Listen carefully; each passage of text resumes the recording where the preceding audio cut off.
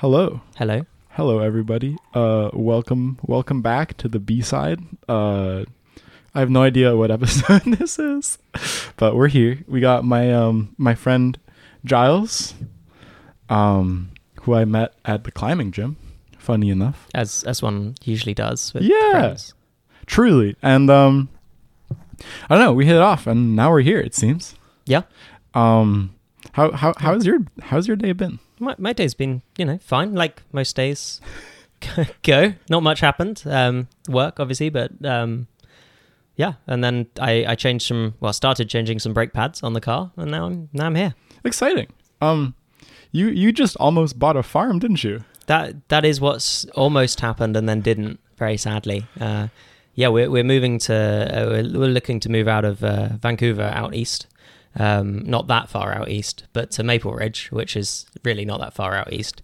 So we've been looking to get a place. Very lucky to be able to do that. And farm came up, 3 acres, and it was just like we went into this like mad, what could our life be if we had a farm? It was like this whole like obsession of like, and then we'd have to get a ride on tractor thing, and then we could build a studio, and then like, in a few years we could build a new house on it and have our dream home. And then so when we didn't get it, which was somewhat unexpected, because like obviously other people wanted to buy it and they have more money than us, it was a bit of a blow.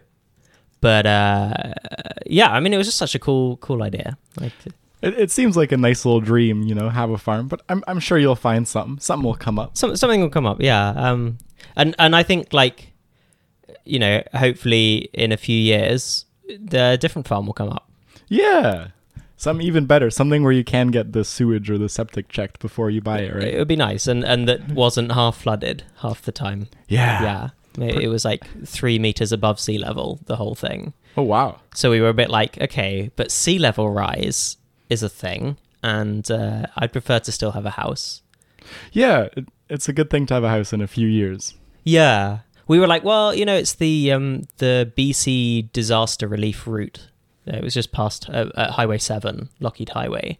And like that's a designated like disaster relief route. So we were like, they'll probably stop that from going underwater. So the house probably be fine. This is a good contingency. I just found out that you also make YouTube videos. I've been known to. Yeah. And not for a while. Not for a while. What do you do? Where can we find you on the internet? We can find me almost trivially by Googling my full name. I very cleverly do everything with my full name, which is very unique. And so my digital footprint is quite obvious. But yeah, you can find me. My YouTube channel is Giles Barton-Owen. My Instagram is Giles Barton-Owen Ceramics or G Barton-Owen Ceramics, and that's the main places you'll find me. Cool. Well, if you're curious after listening and you want to check Giles out, please go find him. I can put links and whatnot in the description if you want. And I don't know, it's pretty exciting. So you mentioned ceramics. Yeah, so I think ceramics is like, I was going to say, if you want to look somewhere of interesting stuff, then the Instagram's probably the best place to go, because that's where my ceramics live. And it also has my link to my like climbing Instagram, although that's pretty empty. But yeah, so I've been doing ceramics for a few years, and I sort of settled on like a very stark sculptural style that's like quite characteristic, but I haven't quite settled on what it is yet. But I think it's quite distinct. I would say so. I'm very impressed by your ceramics. I'm very pleased with them. Yeah, I would hope you would be. Yeah, I think, to start with, I really liked ceramics from the second I like started, which was just before COVID. And like the second I took my first class, it was like, oh, this is fantastic. You haven't been at it very long then. No, I mean, it's I the whole of last year, not 2022, 2021, I didn't work from May through to like August last year. So for about 16 months, I did nothing but ceramics, climbing, and moving to Canada. That sounds like a pretty fun few months, doesn't it? It was pretty fantastic. Yeah, it was like a 16-month sabbatical, where the move obviously took about a month of that. But other than that, it was just, hanging about doing what I wanted and recovering from quite a lot of burnout and planning the move and things. But I mean, it's such a really wonderful opportunity to be able to do that, because it sort of doesn't come along every day where life hands you an excuse to really just laze around and work on what you want to do. Yeah, that's a nice turn of fate, I guess. Yeah, and I think I felt like excused in it because, at least in the UK, I don't know about here, like a lot of people take a year out between school and university. And I didn't do that, and like I worked quite a lot of the summers over university doing like placements and stuff, and so I never had like a decent time off during that. So I was like, oh, this is just my gap year, just like 6 years later, which is nice because it's when you have like the independence to do whatever you want, and you're not forced to like borrow $300 off your parents to like go and have a weekend in a tent somewhere. You have a little bit of money to like do the things that you want, like doing ceramics or learning how to snowboard one afternoon or something. Cool. What is the process like for ceramics? Like, how do you do it? Where do you do it? Could you take me through making a piece? Like, what would an average ceramics creation look like from start to finish? Well, I guess I'll go through the average and then like my process, because it's kind of a little bit more protracted. Well, I want to hear your process. So broadly, you've got for now, where I do it is my kitchen table. I haven't done very much recently, but I'm planning to have a studio. And in the UK, I was part of a membership studio. We had like 40 people in a space, and that was super, super energizing. Like working next to other really talented people and just working next to other people. It's so cool. So the process, basically, you start with your wet clay. In my case, you buy clay, and then I do some mixing of some extra stuff into it, which is a bit of a pain. And then you just start making your shape in some way. So there's a few different ways. There's hand building, where you just sort of like coil building, like you might have done it in class or something, and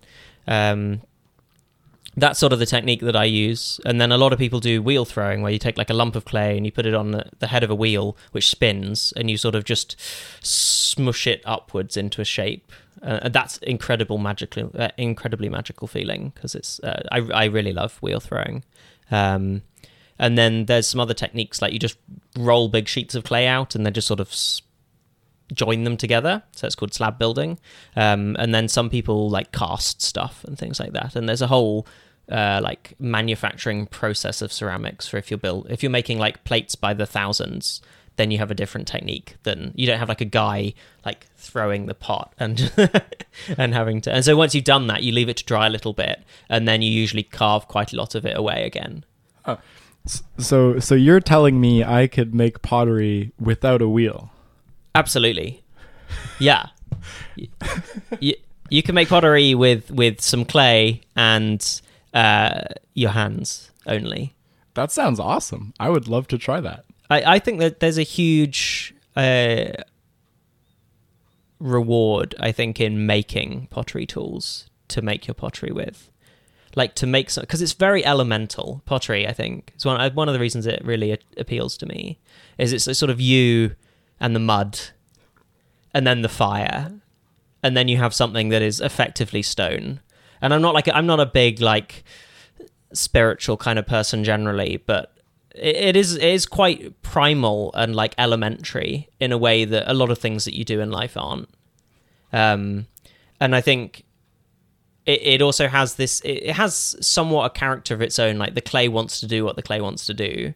And you're not the kind of master of it. You try and be, but like you've got to work with the material, because it is, after all, basically a liquid to start with. And then as it becomes not a liquid, it is just then a bit of dust held together by sort of hopes and dreams. And then when you fire it, it's suddenly this material that is like immutable. It will outlast all of us by thousands of years. Like it will outlast our hope of what a civilization could be by thousands of years. And I find that really quite a responsibility, but also like kind of cool. It's extremely cool. Yeah. You very much just motivated me to buy a lump of clay because I've been wanting to get into pottery for a long time. You can borrow some clay off me. I have so much clay. You want to get together sometime? Yeah, let's do some clay stuff. All That'd right. be so cool. Another episode. Yeah. No, I'd just love to try that. That'd be awesome. So once you let it dry a bit, you carve a lot of it away, and that's where the handmade tools can really come in, even on the wheel. I've done stuff with like chunks of brick that I've found lying around, and then the person who taught me how to throw, like the teacher at my studio, he did a lot of carving away with like bits of wood that he just sort of got and then just used those as tools, and they leave the mark of the tool on the work. So it's and then once it's dried fully, you put it in a kiln and you fire it up to like 1100 degrees C. I don't know what that is in Fahrenheit for everybody else. We don't need anything else. Celsius is good. It's definitely red hot, right? It's hot enough you're gonna burn yourself, and then it cools down. And then, so typically you fire it to about 1000 degrees C, and then you put glazes on, which are basically glass-ish. And then you fire it again to a hotter temperature, and it melts the glazes. So like on these mugs that we've got, the smooth surface that you're feeling is effectively a glass layer on top of the pot. So from what I understand the glaze to be, and correct me if I'm wrong, is like it's like little glass particles suspended in liquid, and then when you heat it up enough, it all melts and soaks into the clay or the material it's on. It mostly just stays on the surface. Okay. So glazes actually build up a surprisingly thick layer when you know, like 0.5 millimeter, sometimes even more on top of the surface of the pot. Neat. It's partly why I don't use glazes. You don't? Yeah, because they add that much space on the pot, they soften, and they're a liquid, right? When they freeze effectively during the firing, they round out detail. Yeah, I've noticed looking at the work that you've made, you have a lot of like harsher edges, which I don't think is super the norm in pottery. No, and very much reliant on texture and stuff. Yeah. It's not partly because pottery is like very caught up in making practical work, like functional things, which is very fair because most pottery is for using for stuff. And it's more like hard wearing and easier to clean and all of the stuff that you want out of a functional item. I've done some functional wear that's also textured on the outside, so it's not a requirement, but you kind of want where liquid is going to be glazed, because otherwise it is a huge pain to clean. Like you can't use a sponge on it, or you get like the nails on the chalkboard thing, and it's horrible. No, fair enough. Fair enough. So, I remember I was talking to you a while back. You said you were like chiseling at one of the pieces you were doing to get these like ridges in it. So at what point in the process would you be doing something like that? So I think possibly that the chiseling was like when it's bone dry. That's very rare to be touching the clay. So like when it's fully dry, I was using like a little chisel and a hammer to chisel away the surface, and that's kind of a technique that I've been experimenting with that like does exist in the wider pottery sphere, because it's basically everything has been done in pottery because it's been around since humans have been making things basically. But it's a pretty unusual technique because it generates a huge amount of dust, and the dust gives you silicosis. That doesn't sound good. It's not good. And like also my clay has a lot of metal oxides in it. Like it has a load of magnesium oxide in it that also makes you eventually have mental acuity issues, I think. Damn. So good to wear a respirator. I did that all outside. It was still, I was too dusty by the end of it. I should have been a bit more careful, but fair enough. Yeah. I mean, what a cool art form. I really like it. You know, it's like sculpture, and you can make sculpture that like does stuff, you know, that you use mugs and stuff, or you can just make sculpture that isn't about to go anywhere, and it's a bit easier than stone carving, which is like the only other form that has that sort of longevity. Yeah, I get what you mean about that in like spoon carving, because I like carving wooden utensils, and I've made my fair share of spoons as gifts or like things to use in the kitchen, and it's really cool to have something that you can like make and be like, oh, I made this and I'm going to use it. Yeah, and I don't know about you, but I find myself like touching the work a lot, and like feeling the surfaces a lot, and I find that is a hugely enjoyable part of the making process. Absolutely. Of just like feeling the shape. I don't know how you could make like sculpture without doing that. Yeah. I'm always surprised when I see potters making objects without spending a lot of time touching them and like feeling the like discontinuities in the curves. Is he all right? Yeah. Yeah. Sorry, we got a cat on the table off camera. I guess if you're listening, there's no camera, but she's exploring. One. Oh yeah. Yeah. Maybe she'll say hi. I'm just worried about my coffee cup. So I was like, heard the tinging noise, and I was like, "Is this about to be a disaster?" No, nope. It's all right. Done the inspection. Excellent. But sorry, where were we? Pottery, right? Touching the work, and like, I often do this with people's work of like, you can feel that there's problems with the surfaces with your fingers much more than you can see them.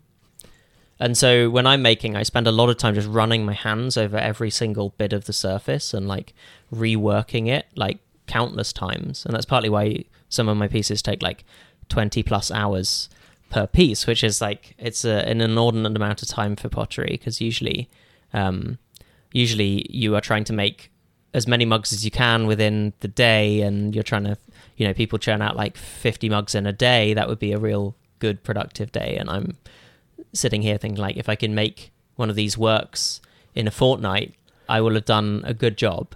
Like, no, fair.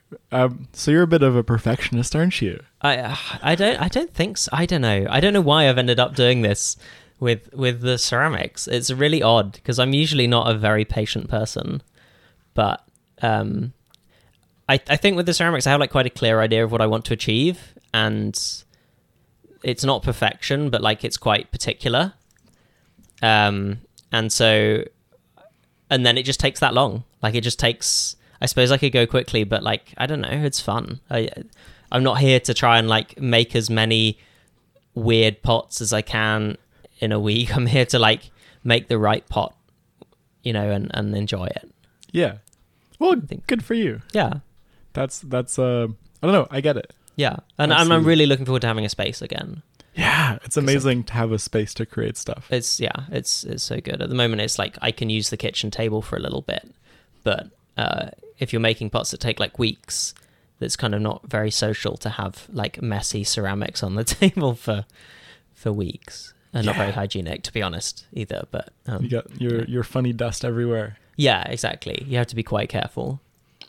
Yeah. It's cool. Well, I'm looking forward to seeing what you make when you have your whole space. I'm looking forward to getting back to the wheel, particularly. Yeah, because it's so much fun. Because you've got to. I mean, like, yeah, you can do ceramics without a wheel, and it's good fun. But like, the wheel is like, it's quite a lot easier to make stuff quickly. And it's very much more of a flow activity. It's just you and the wheel, and like there's no forgiveness to like stop paying attention for a second. And so it's a bit like using some power tools, I guess. Like, I don't know if you've ever wood turned, but like, yeah, I was just gonna say it's not quite as like vital as wood turning, where like you are in a real trouble if you catch the tool, but you can ruin the pot, right? So it's less like terrifying, but the same amount of tension is needed. Yeah, you're not going to get kicked back and like a chisel thrown at you, but you can... which is nice. It's nice to have the stakes a bit lower. Yeah.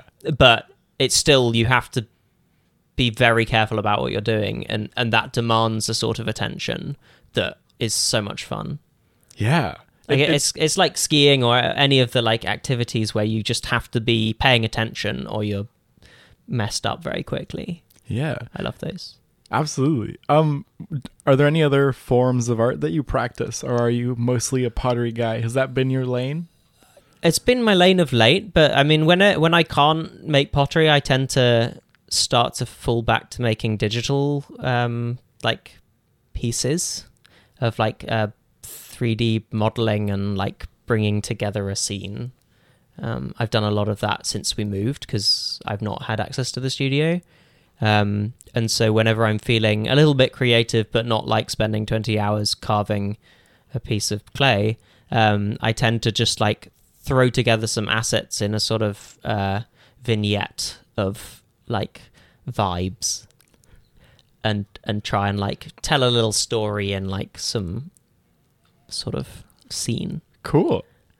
You'll have to show me one later. Yeah, that would be neat. Yeah, they're fun. I mean, they're just sort of sketches basically, and like I really like where 3D art is at the moment, in that you can sort of throw together sketches. You're not fighting the tools to the extent that like it takes weeks and weeks just to like model a nice looking tent. You can just go and like someone will have 3D scanned a tent, and like if it's 40 pixels high in your render, it doesn't matter if it's a good tent or not. Like it looks like a tent, and so you're kind of there. And so then you can focus on like, okay, I want the composition to look like this. This is the kind of color themes that I want. Like this is the story I want to be telling.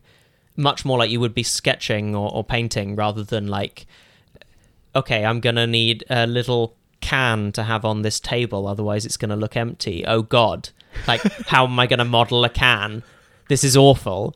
Instead, it's just like, oh yeah, drag and drop a can. Cool, yeah. Cool. That's really interesting. I've never even like thought about sketching using digital technology. Yeah, you need to have invested a really obnoxious amount of time first, I think. In just like knowing the software and the tools. Yeah. I use Blender, which is such a good piece of software, but like in order to get where I am with it, I have tried to learn it 3 times and like stopped because it was too painful. And then I did like a art video piece for at university for like a competition, which was like make an art video about the college. So I did that, and it was like this surreal take on it. Of like a weird dream that you were having in the college. It was kind of fun to put together. And that really forced me to, because I had like a deadline and a deliverable that I was trying to put together, and like it really helped me actually do the final bit of learning and go through that pain. And then since then, I have enough familiarity that like I can get something, I can do some stuff in it, and then learning from that point on is so much easier. But the initial like arse kicking is really sad. It's quite the skill curve then. Yeah, I guess with a lot of things, right? Like you just have this initial phase of like being absolutely destroyed by like not knowing anything, and then as soon as you're up a little bit, then it becomes a little bit easier because you got the basics down. Yeah, I've noticed that with bringing new people climbing, funny enough. Yeah. Yeah. Some people just take to it though, don't they? They do. Like obnoxiously well. Yeah, like Cody. Shout out to that guy. Yeah, I just when he said he'd been climbing when we first met, like he'd been climbing for like next to no time. I think it was like his 9th or 10th session when we met. Just unbelievable. I had a friend who I took along who I ended up like making a climbing wall for. He was really into it, and he was also, what he had was no fear. He was very strong because he'd been doing like powerlifting at university or something. But he had no fear, just like none at all, no sense of like self-preservation. And that will make you a good climber so much more than like my being terrified, but like spending years working on technique or whatever. Yeah, I feel like you kind of need it all to be great. But to be good, you need something, that's for sure. But it's a hell of a kickstart. Yeah. To come in like just not being scared. I think Cody has some of that, right? Like I think so. Yeah, he's pretty fearless, but also he's just very good. Yeah, I'm beyond impressed. Yeah, it's very cool. Shout out. It's very cool. Yeah, if you're watching, listening. Shout out to Cody. But yeah. Speaking of climbing, I don't know. It's a pretty neat sport, isn't it? It's pretty great. I've not done basically any recently. Really? Yeah. Well, it's like winter season, so I'm doing a very stereotypical thing of skiing as much as I can. Good for you. Yeah, that's kind of why we moved here, partly, and you know, the mountains are right there. I don't know if you've noticed. They're like right there. It's fantastic. It's great. I can always tell where north is. Yeah. Yeah, unless you get confused with Mount Baker. It's pretty far. It's I don't pretty know. far. I've been here long enough. Yeah, you can probably tell. It's the one with the ski run on it. That's the north one. Yeah. But shit. So yeah, and I like injured my knees skiing slightly, and so that's not cut into the skiing, but it has cut into the climbing because heel hooks. Yeah, it's an important move, isn't it? It's just a bit. Just any pulling with the feet. They're a bit better now, but like was quite uncomfortable. So didn't you drop a baking tin on your... I did also drop a baking my toe. And that took me out for like 2 weeks because I couldn't put on shoes. It's a silly sport. It's so injury prone. Yeah. I feel like every month something comes up. It is like that sometimes. Well, now that you've mentioned skiing, we can come back to climbing because I feel like maybe skiing's a bit more recent in your mind. I think it's more. Yeah, it's more. I'm in the zone of skiing, although I'm going to have to put that away pretty soon because it's coming to the end of the season. Do you find when the season wraps up, are you like, man, I'm really excited to stop skiing and start climbing again? Or are you like, I just want to keep skiing? I am so mad that the snow's bad now. Oh, I'm so Fair mad. enough. It's just like, I don't know, because we had this 4-day skiing in Whistler with my partner's dad, which was super good. It was so good. And then I came back, and the snow was good, right? Because it's Whistler. The snow's still good, and it will be this whole month, basically. And then I come back, and it's switched from being decent, maybe getting a little bit warm in the late afternoon, to like it's now solidly spring conditions the whole time. It's just slush. You're just surfing slush. And so I went from like skiing like big mountain lines, like, and we had some fresh snow, like just some big skiing, to like now hardly being able to get down stuff because it's just like slush and hard. And I was skiing down. I went on the Ravens lifts for the first time. They'd opened up all of the, and like I was skiing one of the double blacks. Like not a difficult part, and like the patrol skied past me, and then one of them like took a massive fall, and I'm like, if patrol is falling, it's not a good sign, is it? No, definitely not. Did you attain your goal of doing the double blacks at Whistler this year? I did not. No. We just didn't. I don't know. We did what was marked as a double black drop into the Whistler Bowl, but not successfully. Hey, you made it down, right? Yeah, I mean the thing is that like it was only the first day we were skiing without my girlfriend, and she is keen to not get injured this season, and also just generally a bit more risk averse than I am. And so as soon as she was there, we weren't going to ski some like really big lines that couldn't just be shortcutted or like taken an easy way out. And so, you know, like one could drop in like some of the stuff at Harmony, but like the Diamond Bowl and stuff wasn't really stuff that we could ski this season. So fair enough. There's always next year, right? There's always, and I'd also just bought new boots, and it's taking a little bit of time to get used to them.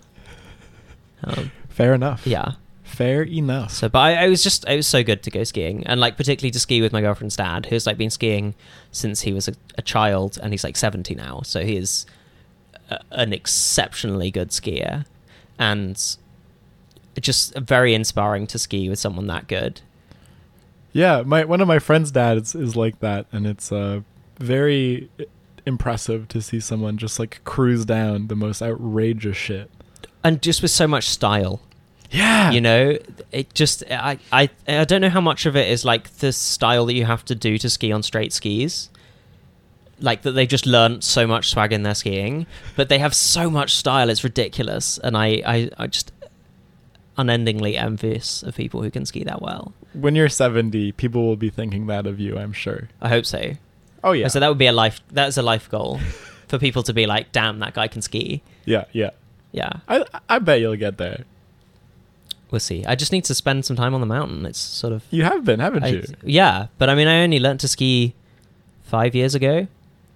Yeah, so you got a long time so to catch up. I've got a lot of time to catch up. For sure. For sure. Yeah. That's cool though. It's great. I wish I could have gone up more, but I don't know. It's been a busy winter. Yeah. Lots of school and spending all of my money on musical instruments other than ski passes. Yeah, I just spent all of my money on skiing stuff. Yeah, I'm really hoping like no bank ever tries to look at the money I've spent to see whether or not they can let me buy a house. Just be like, what? Where's all this money gone? I'd just be like, well, I bought some skis. Yeah, and then the rest of the money, I bought some boots. And the rest, yeah, didn't have a season pass, so things got quite expensive. Yeah. Well, yeah, it's certainly not an accessible sport, is it, really? No, by no means. But I don't know, up until recently, I've been really blessed in being young and not having to pay full price for seasons passes. Yeah, that thing. Yeah. Yeah. But it's like, what's the word? Like, I don't know, it's like a big barrier now. Just like, yeah, it's prohibitive. Yeah. That's the word. Yeah. Prohibitive. Very prohibitive. Oh, for sure. Yeah. And you have to really know that you're going to use them. Yeah, like I can't even drive, so getting a season's pass is like, am I even going to go more than like 3 times this year? Probably not. Right. And like, I guess grouse is relatively accessible, but then what are you going to ski at grouse? Not much. I'm throwing so much shade right there. Shout out. Yeah, it's grouse. Actually, I like the Olympic lift. I haven't been in so long. I literally don't even know. Yeah, I think like, to be honest, Cyprus, it's just Skychair for me. I'm not bothered with the others. And so, you know, it's that or the Olympic chair at Grouse. Good chairs in the city. 2 out of like many. True. But like if you want easily accessible, like good lines, there's not a huge variety. Yeah. I mean, Skychair was fun. I really enjoyed skiing that with you when we went. It's a great one. It's a really good chair. Yeah. And that run, it's just, there's so much to choose and totally so much to do. It's a good one. Yeah. Because like the week after, or maybe like 2 weeks after, I spent like 9 hours on the mountain skiing just that lift. Completely ridiculous. It's a good day. It was such a good day. Yeah. I'm glad to hear it. Yeah.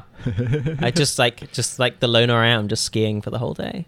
But we watched the sunset from the top of Skychair, and that is really magical. Yeah. Like seeing over Howe Sound and like really puts one's in one's place, really. Yeah, it's a lovely sport and a great place to like be in the wilderness on a mountain in the winter. Yeah, I mean it's just like what luck. Truly. Yeah. We are very lucky here in Vancouver. 100%. Would you ever get into backcountry skiing? I mean we do a little bit. Yeah? Yeah. The problem is I'm quite unfit and I'm terrible at like Sufferfest, and a lot of the backcountry access here involves a lot of Sufferfest because you have to go up through the trees for the first like 2 hours, and by then I'm usually kind of done, and then you have like a bad 2 hours up, and then it's sort of time to turn around, or maybe you get an extra hour to like ski some meadows or something, and then you've got to ski down through the trees. And like if the conditions are good, that's fine, but if the conditions are terrible, like that is a horrible ski. We did one at Cyprus where it was just like we must have gone up like 1,000 meters, like quite a long tour, and then there is no alpine at Cyprus. So you're always in the trees. There's like a little hillside spot, a bit like the top of Skychair, right? Like there is a little bit above the trees, but then your entire ski down is in the trees, and it was like bulletproof ice and crust. And so we side slipped for like an hour and a half, just side slipped. That honestly sounds awful. It was so bad. It was so much not fun. That's the only tour we've done this year. But last year we did quite a lot because we had a season's Whistler pass. A season's pass at Whistler, and there's a lot of backcountry that's accessible, like from the resort. That's really good.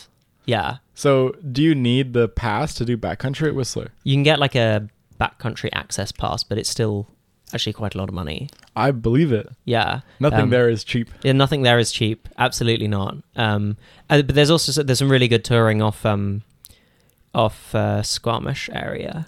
Yeah. As well. I did a hike there as well. As one of my dad's friends lives, I think, on the mountain that you're thinking of. The one with Elfin Lakes. Yeah, the Elfin Lakes area is really, really nice. Yeah, it's a beautiful spot.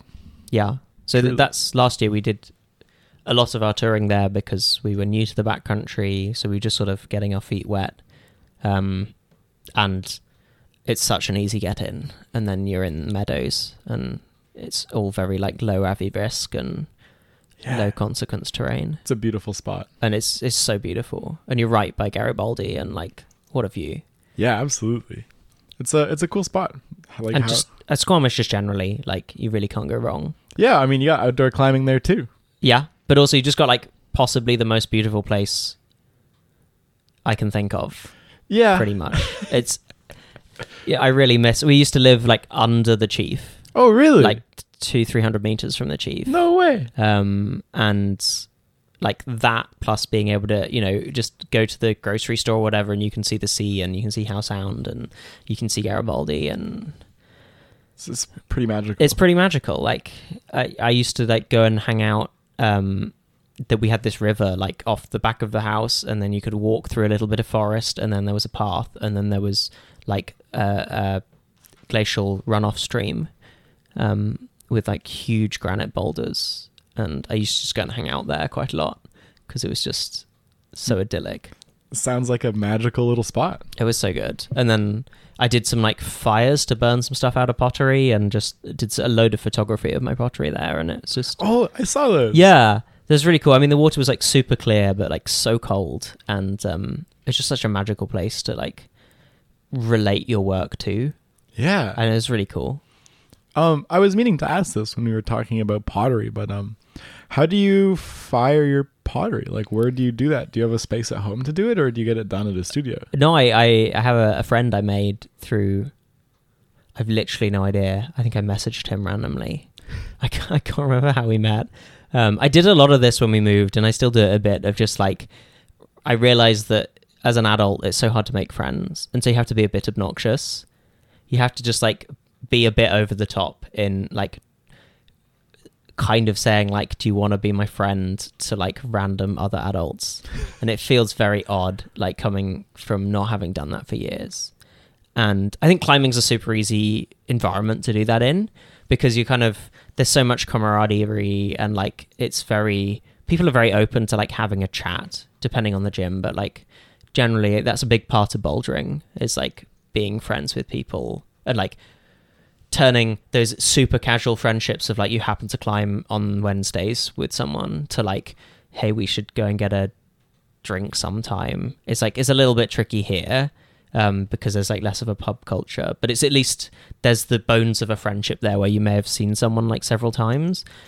But with the pottery stuff, like with the exception of the guild that I'm part of, like I just had to be like, hey, I'm also a ceramics person. How are you doing? I like your work. And that's like, and then some people are not very responsive to that, and then some people I've sort of made friends with from it, and then eventually, like, I don't know, he was setting up his studio, and like I went and helped him move his kiln outside and like cut some shelves up and things, and like that's enough to be friends. Then it's just sort of like sharing, like striving with someone is enough to like establish being mates. So shout out to Dustin, he's so good. Shout out. He fires my pieces, and he's great. I mean, that's quite the help if you're a potter, isn't it? That's Like it's so good. And just generally, he's just a really lovely guy. Cool. Shout out.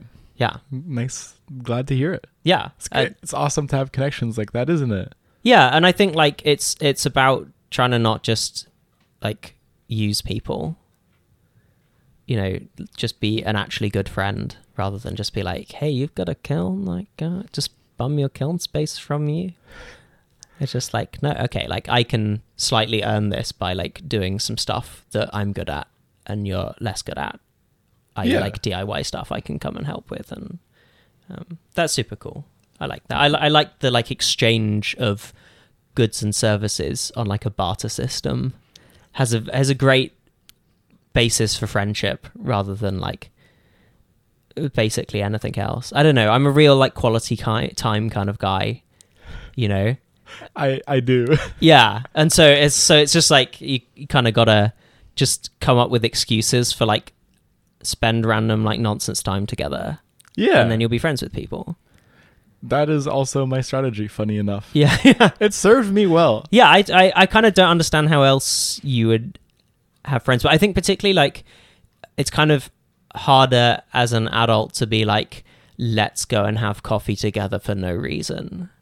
Yeah, I could see that. Like it still can work. And like some of the art people that I've met, I've like just gone and hung out with them. So some of the other pottery people, and a painter as well, I know. We just like have coffee occasionally and have a chat. But like it's a big lift, particularly if you've never met someone before. Like this guy, I just literally met him on Instagram, like by messaging. And so like it's a huge lift to be like, do you want to go and have coffee? Like who's going to say yes to that? But I was like, I can come and help you make some shelves. Like, yeah, that's cool. That's quite the offer too. Yeah. Well, actually, I got like Lowe's or whatever to cut them for me. Because like a whole sheet of ply is really hard to cut up. Yeah, it's so a it's lot of like work. I'll pay like $4 to have that work done for me, like super straight cuts and being able to get them in the car. I was like, that's a no-brainer. Yeah, fair enough. Yeah. But I did some sanding. I did something. I did some sanding. It's good. It's good. Yeah. It's funny. I've never like thought about it like that, but I would absolutely agree on the whole like spending quality time with people and bartering stuff. It's just like, I don't know, I don't know how else I would make friends. Yeah, I don't know how else. But like, it's kind of odd to start life with no network again, like start from scratch. Yeah, well, that must be really difficult because you came from a whole other country. Yeah. Across the pond. Across the pond. From old Cambridge town. I'll tell you a story about that. Yeah. No, so I moved from Cambridge, where I'd lived my entire life. Like me and my family, my parents moved there. Well, my mum moved to Cambridge to do her undergraduate degree and never left in like the 70s. And I think same with my dad, not to do undergraduate, but like had moved to Cambridge around that time. And then I grew up like living in the same house, and I went to school in the city, and I went to university in the city, and then I got a job in the city. Like quite a small town. It's like 100,000 people. It's about the same size as Burnaby, I guess. It's probably smaller than Burnaby. Huh. And it punches way above its weight, right? Because it's like a very big university. And so there's a lot of culture for that size of place. And just generally like the UK has a more concentrated amount of culture in it anyway, because we stole it from everyone. You could say that. Yeah. I mean, like, for instance, I lived right next to a museum that had like a lot of artifacts. And they weren't our artifacts. But it's good. You can go and see them at least. I hope someday, they start giving them back. They've been doing a little bit of that, but really not very much. But so I lived in Cambridge for all that time, and my girlfriend was finishing up her PhD, and she was talking to moving to some like really not very nice towns in the UK. And Cambridge is like a very safe and like quite affluent town, and it has a lot of culture, and the students are all great fun, and like so there's plays and stuff. It punches way above its weight. It's still not a big city, but like you're also right next to London if you're really keen on that sort of stuff. And she started talking about moving to some towns that I didn't have so much love for, and would really prefer not to, or an area of the country that is almost exactly the same as Cambridge, but like where my family doesn't live. So it's like, this is nonsense. We should look at moving somewhere else.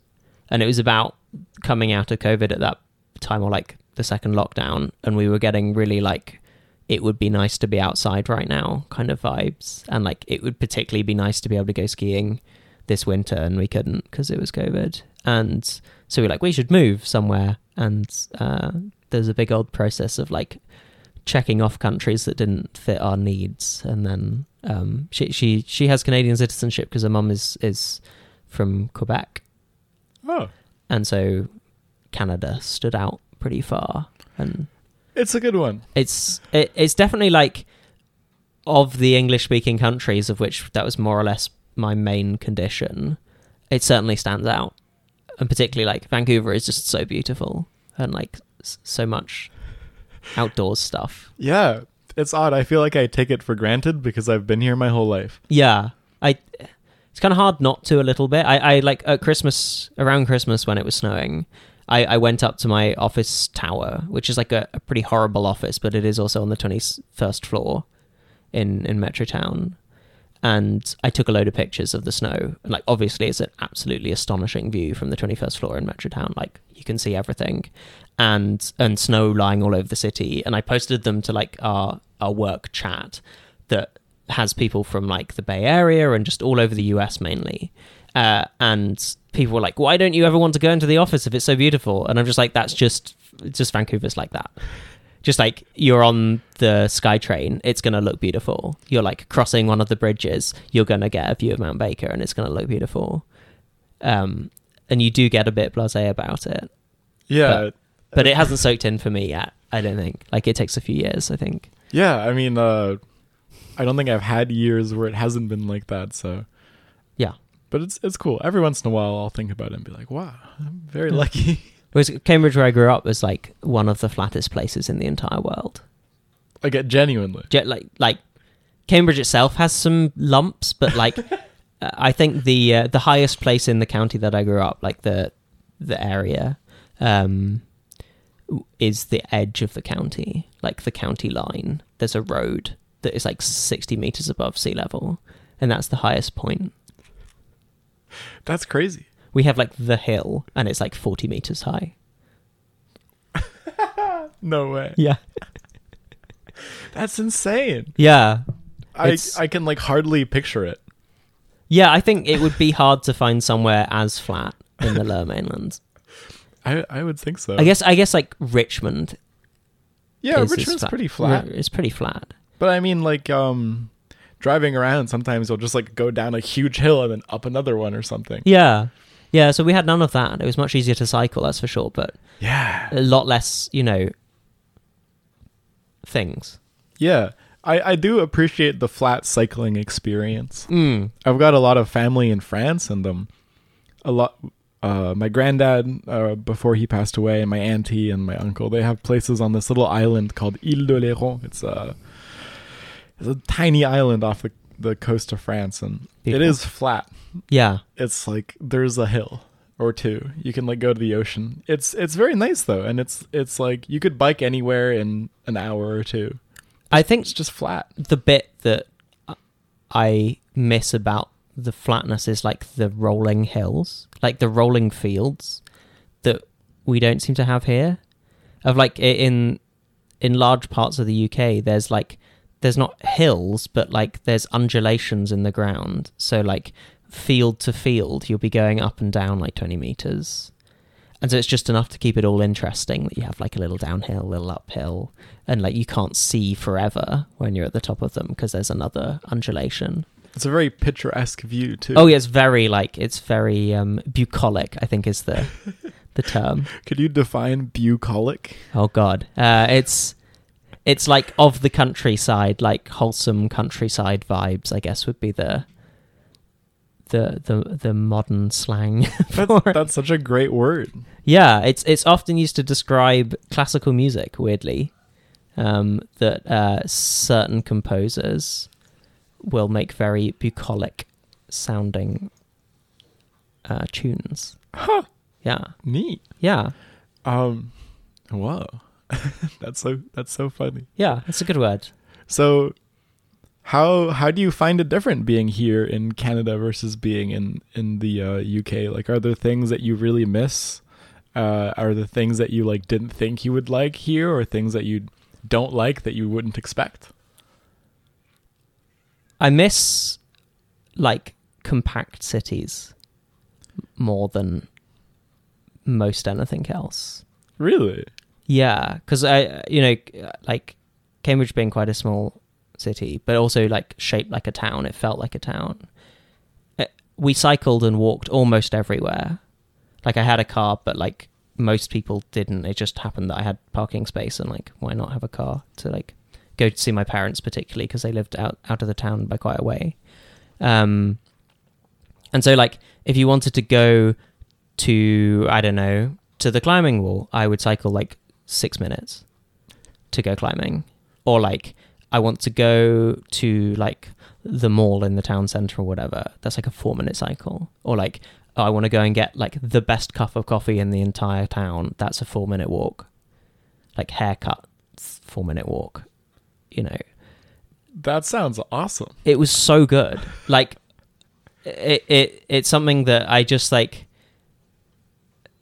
it's I have a lot of sadness about how American cities have been built, that they just don't have this. And like it's so liberating compared to like constantly being stuck needing to drive places.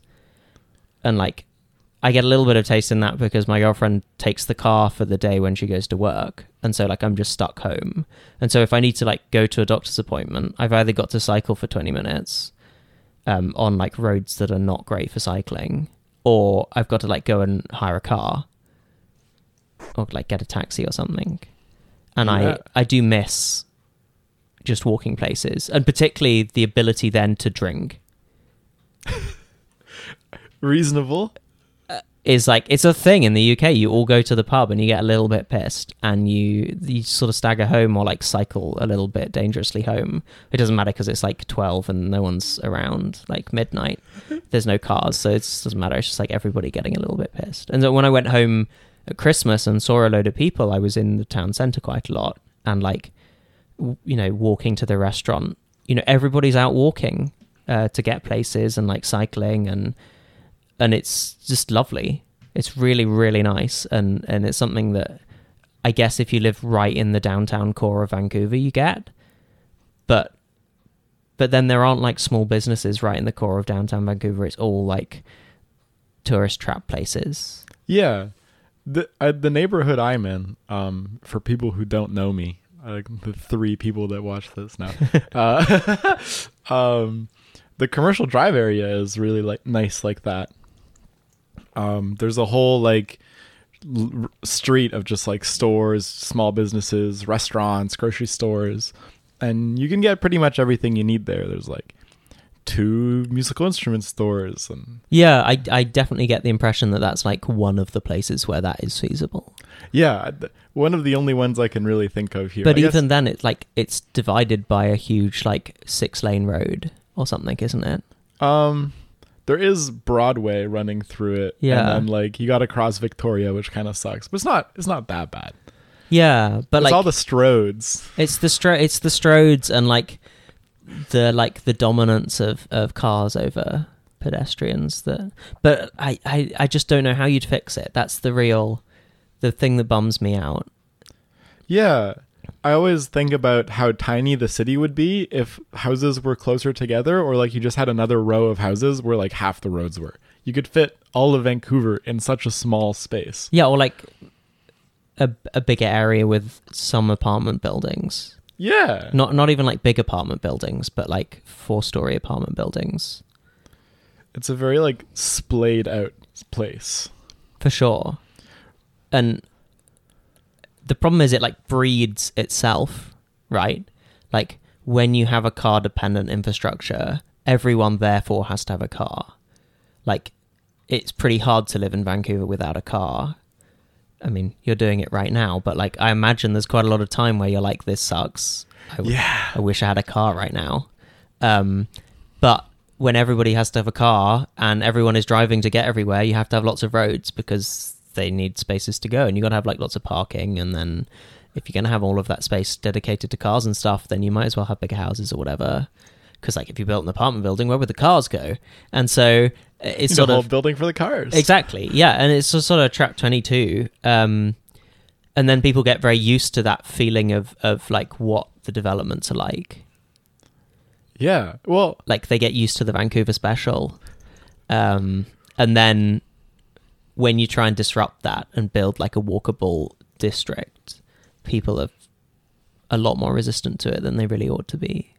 Yeah. What do you think there's hope in the future for a city like this?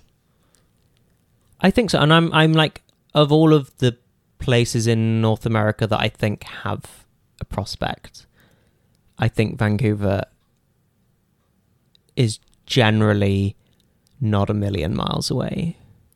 because the public transport is already very good by North American standards.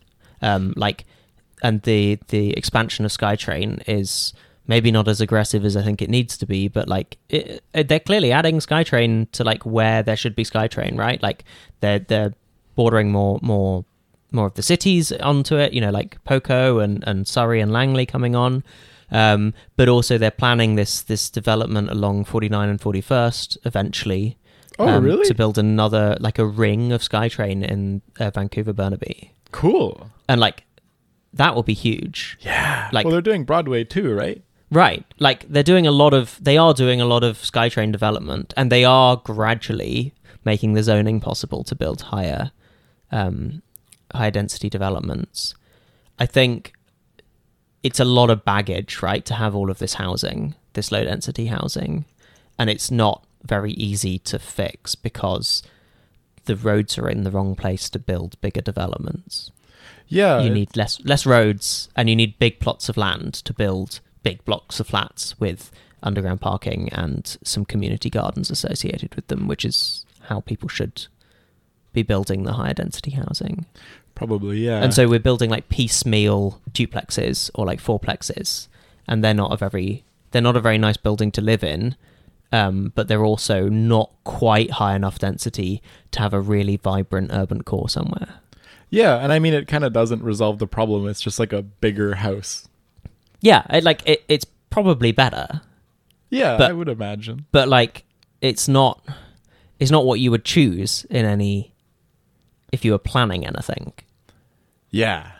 And I think like that is the issue with Vancouver and almost all of North America, is that what there is here is just somewhat fundamentally incompatible with what one would need to build.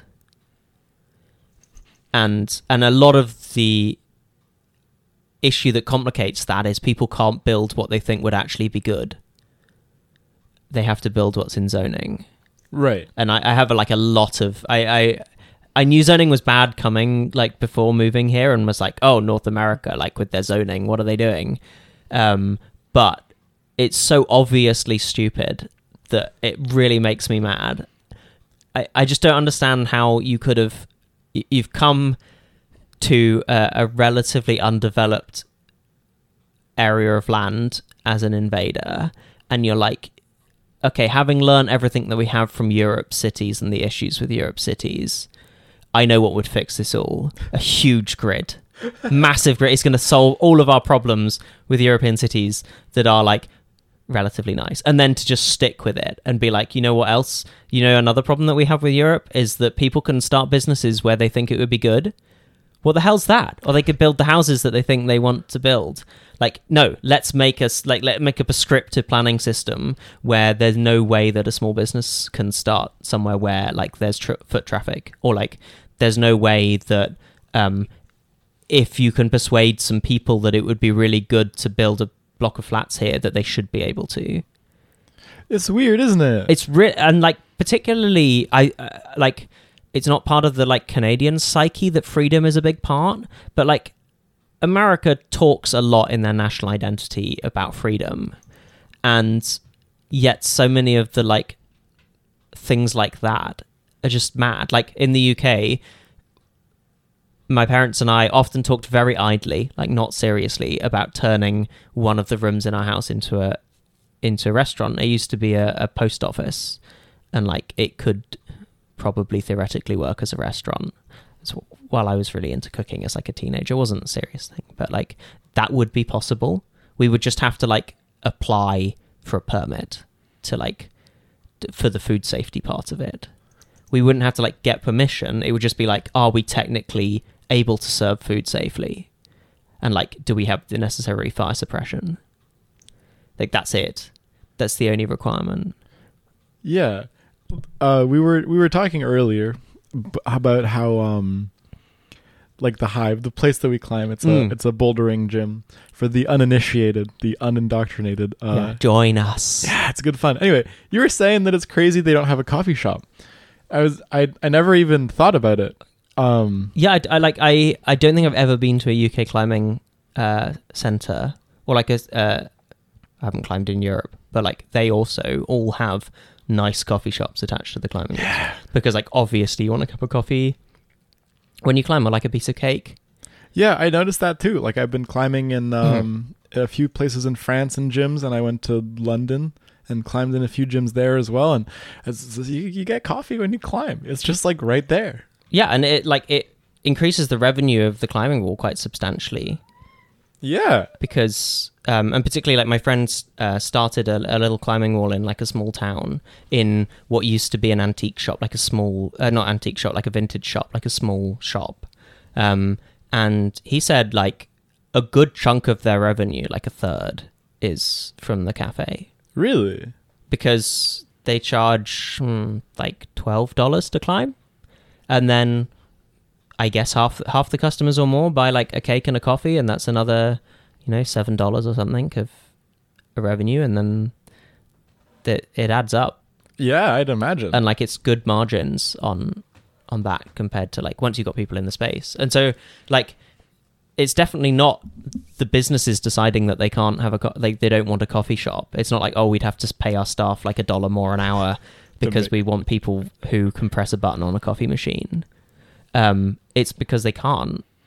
And it's just like, it's so mad to me that you would let a climbing gym, or like next to one of the wall that we generally go to is like a huge arcade thing with like games and stuff, and they can't serve food or drink. I think you can buy like a hot dog there. Oh, okay, you can. But like in the UK, that would be like a big drinking like you'd have beers, right? You'd have like lots of beers, and you'd mostly go there as an adult to get a little bit sozzled and play pool or something. But like they're hamstrung by that they can't, and like it just makes no sense. Yeah, thinking about it makes no sense to me. I don't understand why it would be the way it is here.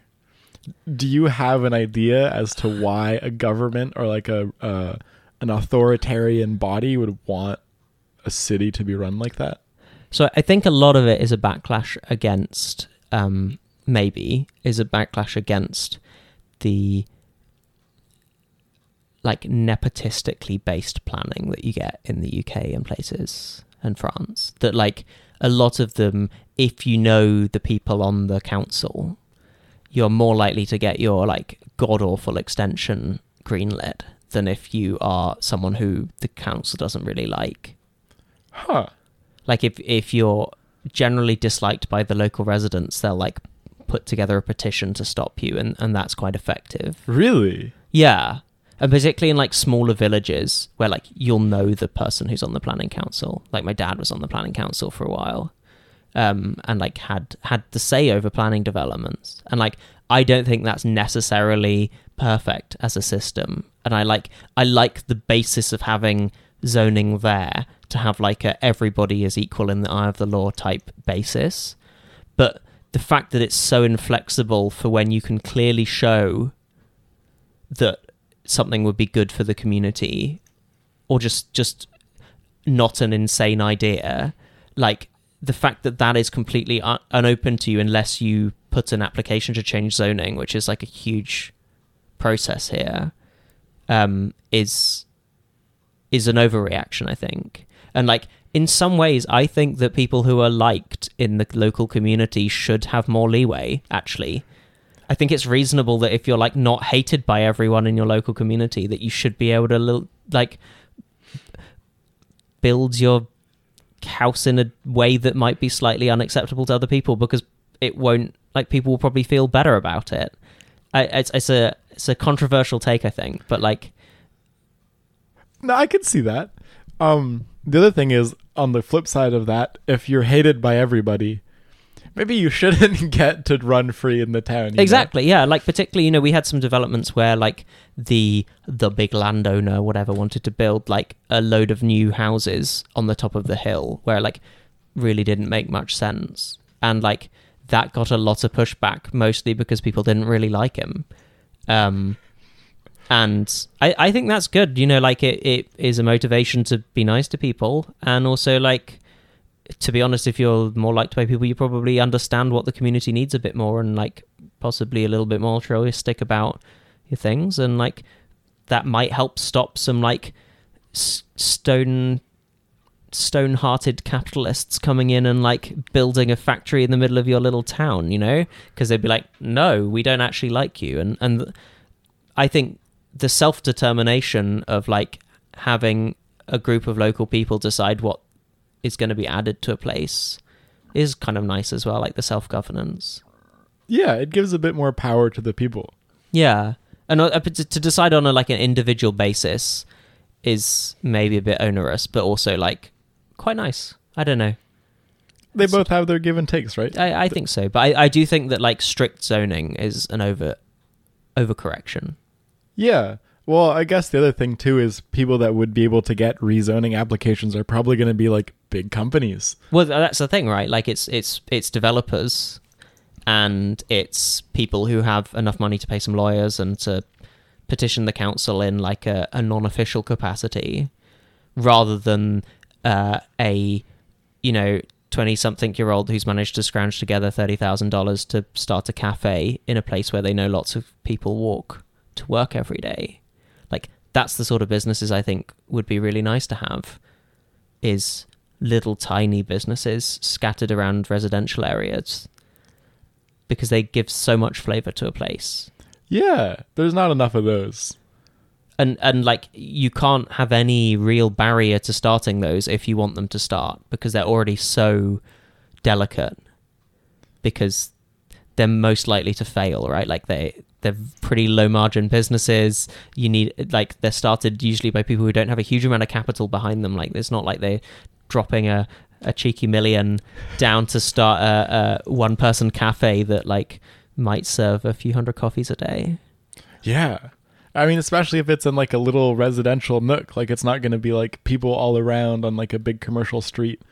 Yeah, and some of my favorite places in the UK are like that. You know, they started in basically someone's front room. Yeah. It makes me think of this little bakery on the island, like across the street from my grandpa's house.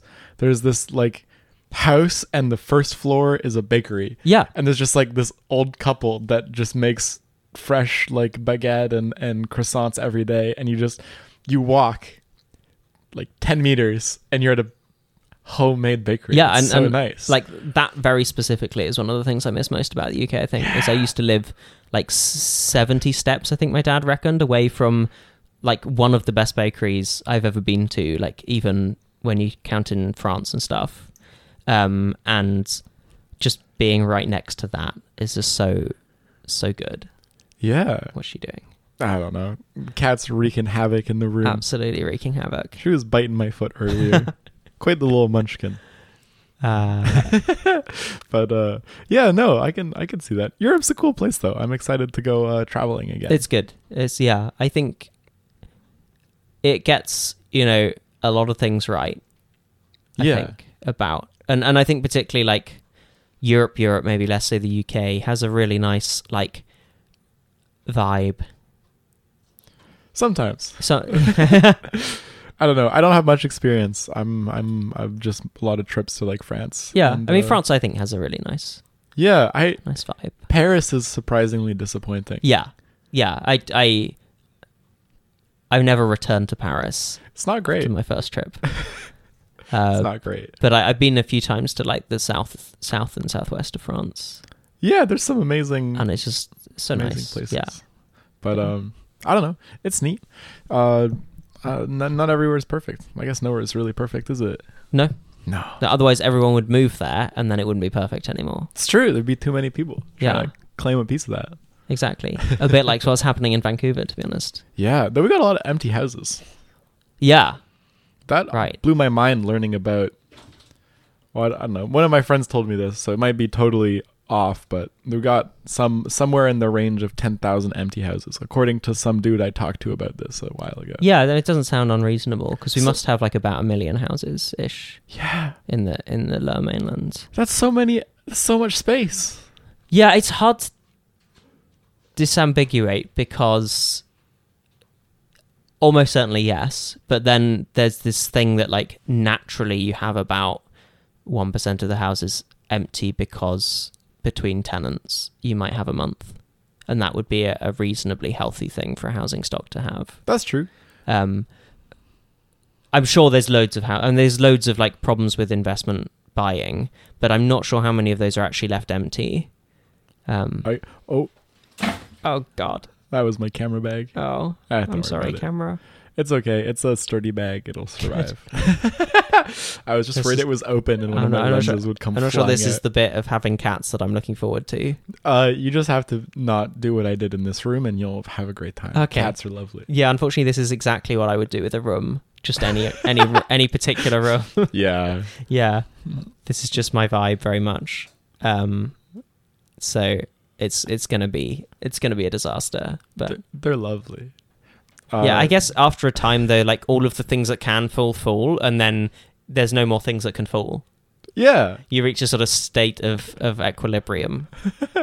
Yeah, for sure. She's a funny one. My cat Cricket is a little calico, and she likes going in the walls. There used to be like an open hole in the drywall, and she would venture in there for 20 minutes at a time and then come out.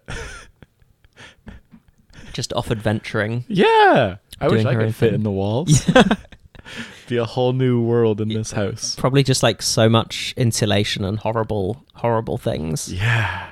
I'm not sure I'd be an adventure at least. Yeah, she seems to like it, so I'll take it as a vote of confidence. Yeah. A vote for the wall adventures.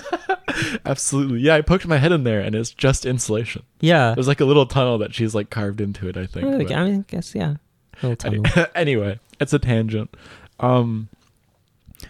Speaking of the whole city planning thing though, that's a little bit of what you are up to with your living.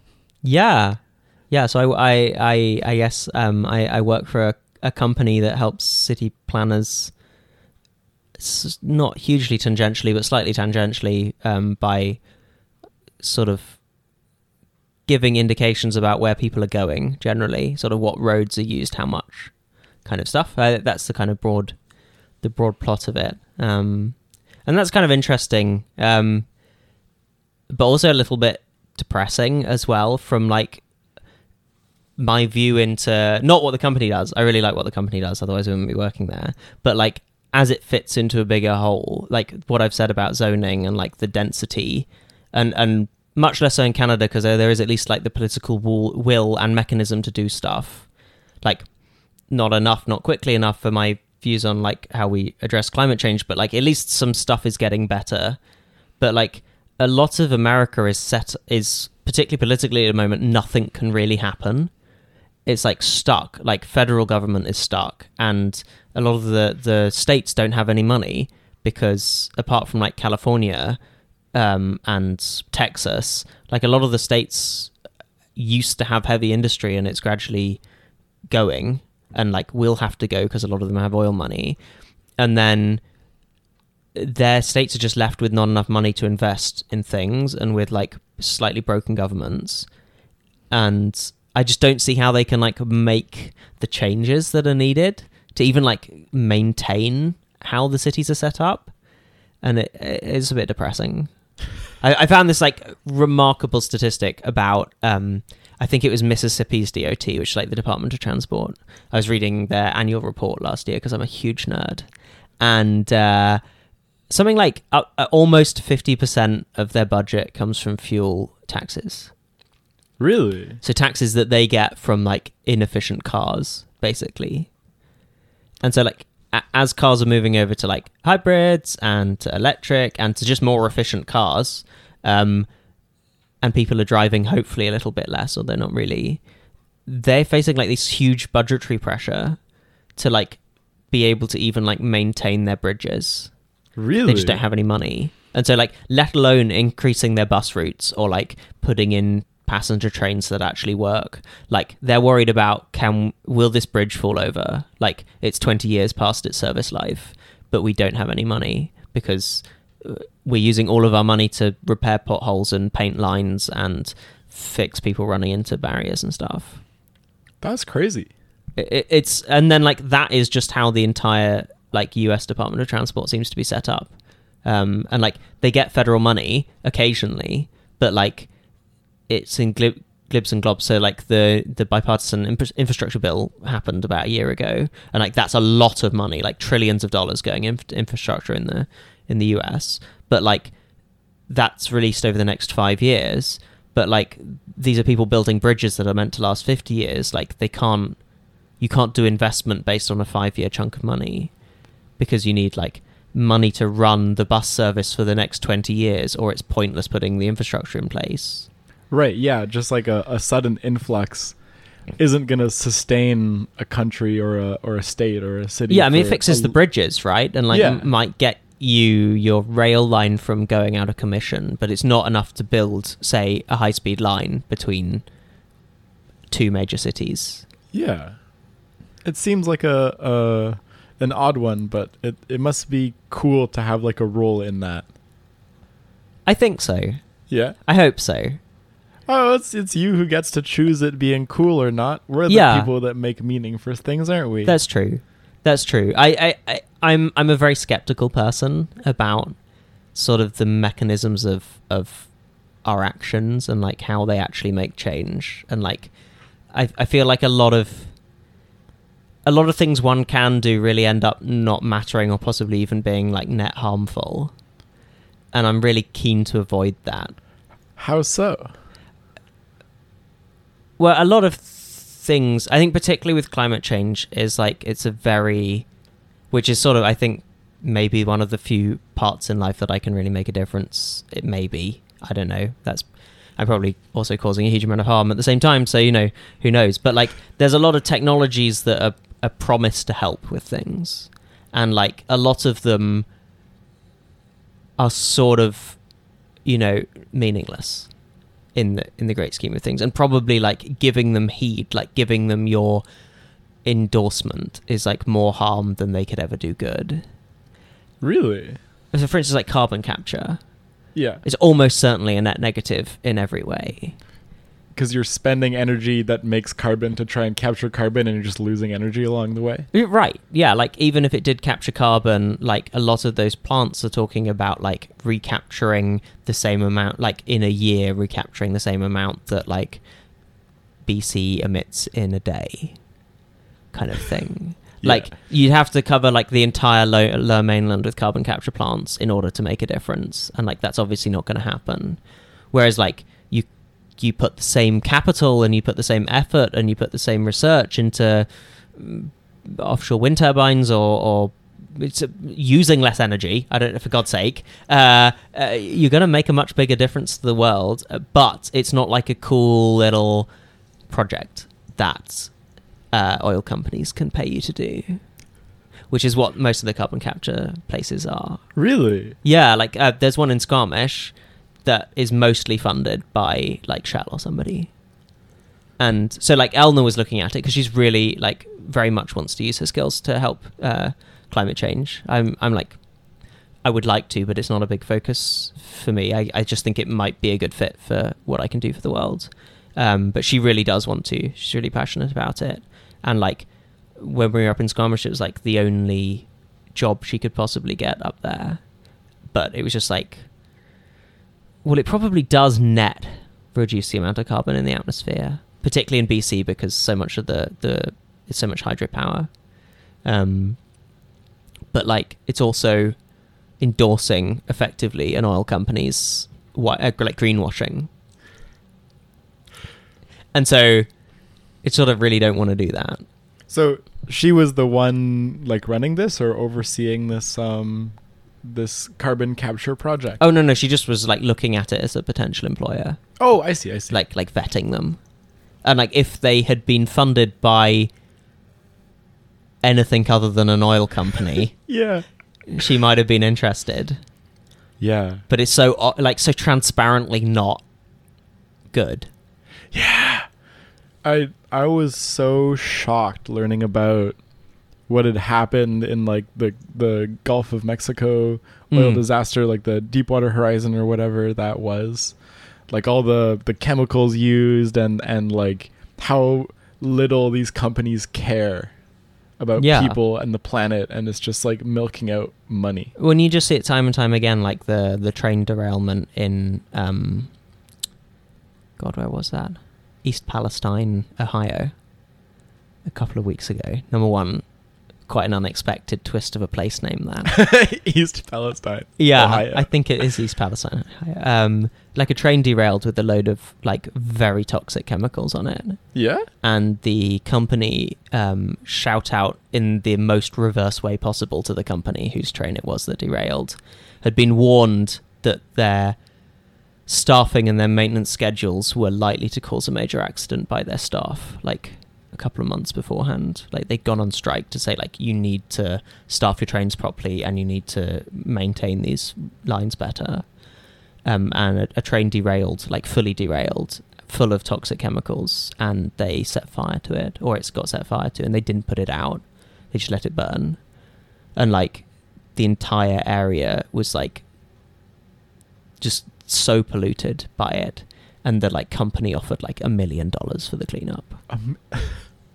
That's ridiculous. Just like, you know, the immediate area was like completely uninhabitable, and then like for miles around people had to be evacuated because of the noxious fumes, and then they were like, oh no, it's fine, just go back now, like the fire's still burning, yes, but you can return to your homes.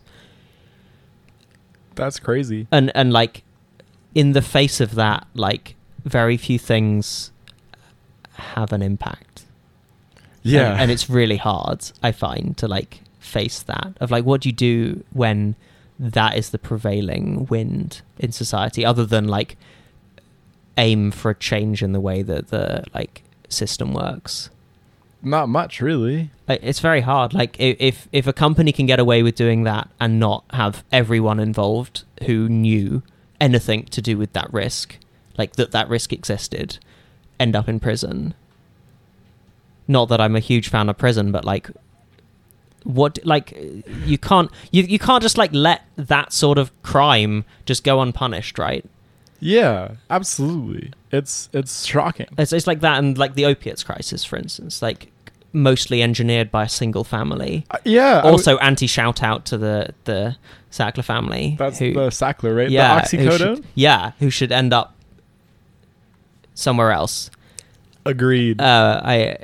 I have very strong feelings about the opiates crisis. Yeah. Well, me too. Yeah. I mean, I think it's pretty hard to like be in Vancouver or like any North American city and not have quite strong feelings about the opiates crisis. Yeah, it's a very surreal thing being in the most densely populated area of drug use in North America. Mm. And I don't know, it's a weird one, but it's crazy to think that a company knowingly made drugs more addictive and has admitted this in court. And then like pushes them to be used when they're not a more effective painkiller for long-term pain than like paracetamol or ibuprofen. It's crazy. I remember I was actually, after you talked to me about this, I did a bit of learning about it because I was curious. And they had the drug go onto like off patent so other companies could manufacture it. And then as soon as that happened, they said, no, this drug is too dangerous. No one should be making it. But since we have this history of doing it, let's lobby the government and let us keep doing it. But no one else can because it's too dangerous. It's so concentratedly evil. It's horrific. There is no other way of reading that than just pure evil, like pure greed, but at such an irregard for human life. Yeah. That it's not even like exploitative, it's just evil. And to see, you know, the government and, you know, the local governments and everybody and the doctors, for God's sake, not doing something about it is disgraceful. Like, it really pisses me off. Rightfully so. And it's so sad to see like what is now a horrendous situation with no easy answers.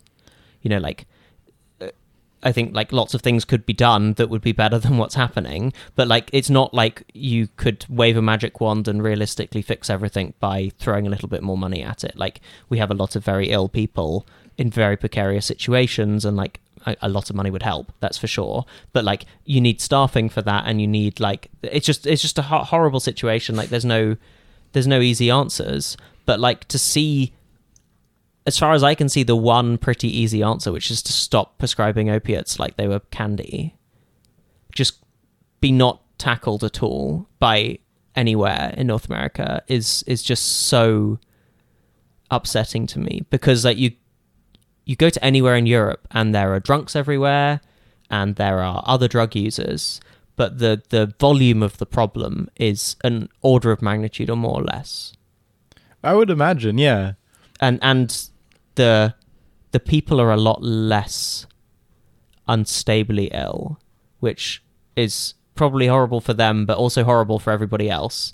And like, just generally is not an ideal situation. Yeah, it is definitely a bit of a turnoff for the downtown area. Yeah, and it makes the situation like intractably hard, and also like make people justifiably quite upset that the city has this problem. Like it's selfish to be that upset when it's because people are suffering, but like I can understand why a lot of first responders have kind of had enough of the situation and stopped being quite as compassionate as they really should be, because it's so horrendous. Like I spoke to someone who stopped doing ambulance shifts in the city because she just couldn't take like going and helping people with overdoses and like those sorts of things continuously.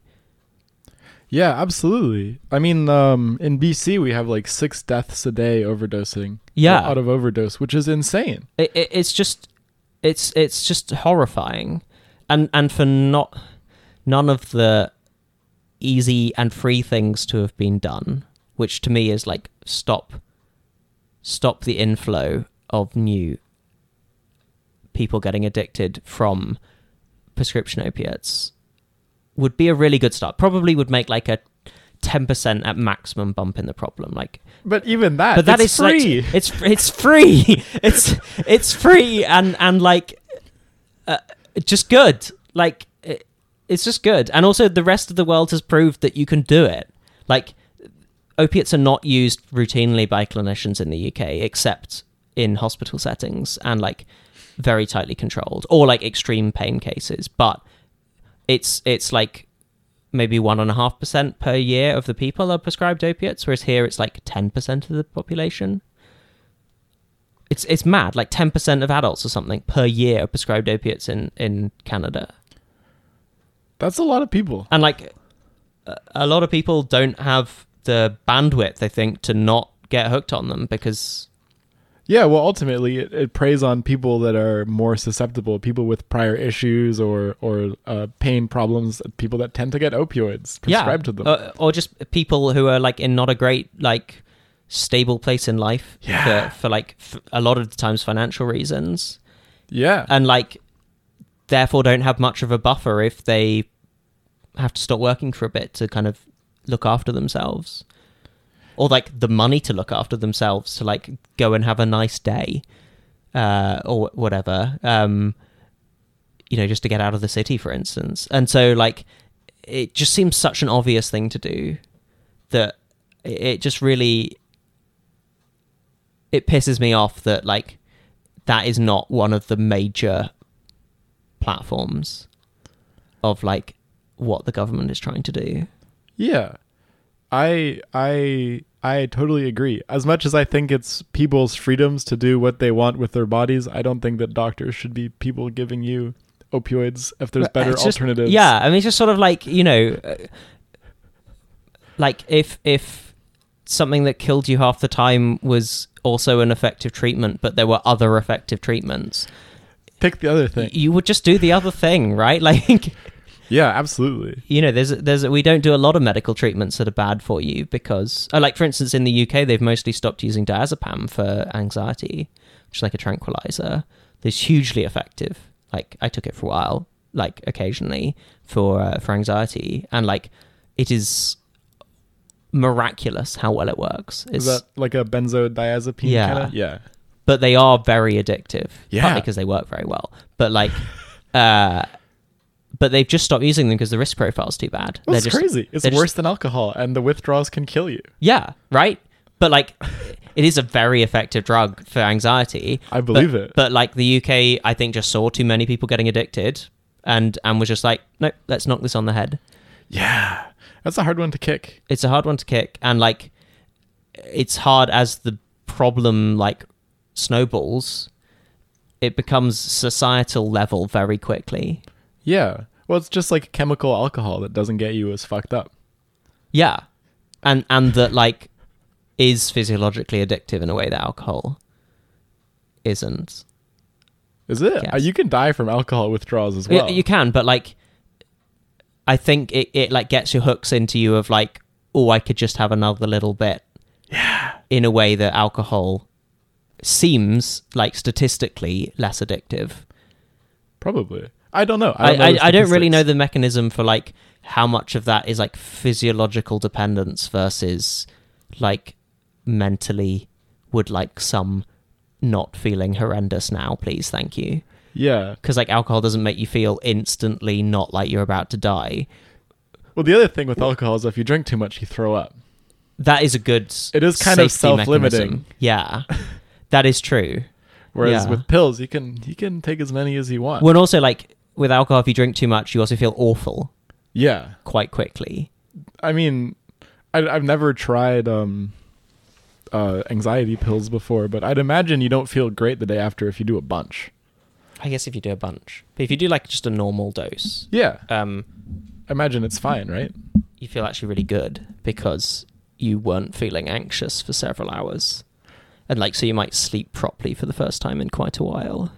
Yeah, I could see why that would be really addicting. Yeah, they would like, yeah, they're really good in terms of, which I'm not a particularly addictive personality and like how I go with things, but like I 100% understand why someone would find that addictive, even if they had good self-control. Yeah. Because like being in the midst of like a big anxious episode is so all-consuming that like even if it just resets you to feeling normal again is a relief that is hard to like express. Yeah, I would imagine. And I think that it really plays to like the, I don't know, in my mind, it's always the root of addiction is like a problem that people are trying to self-medicate.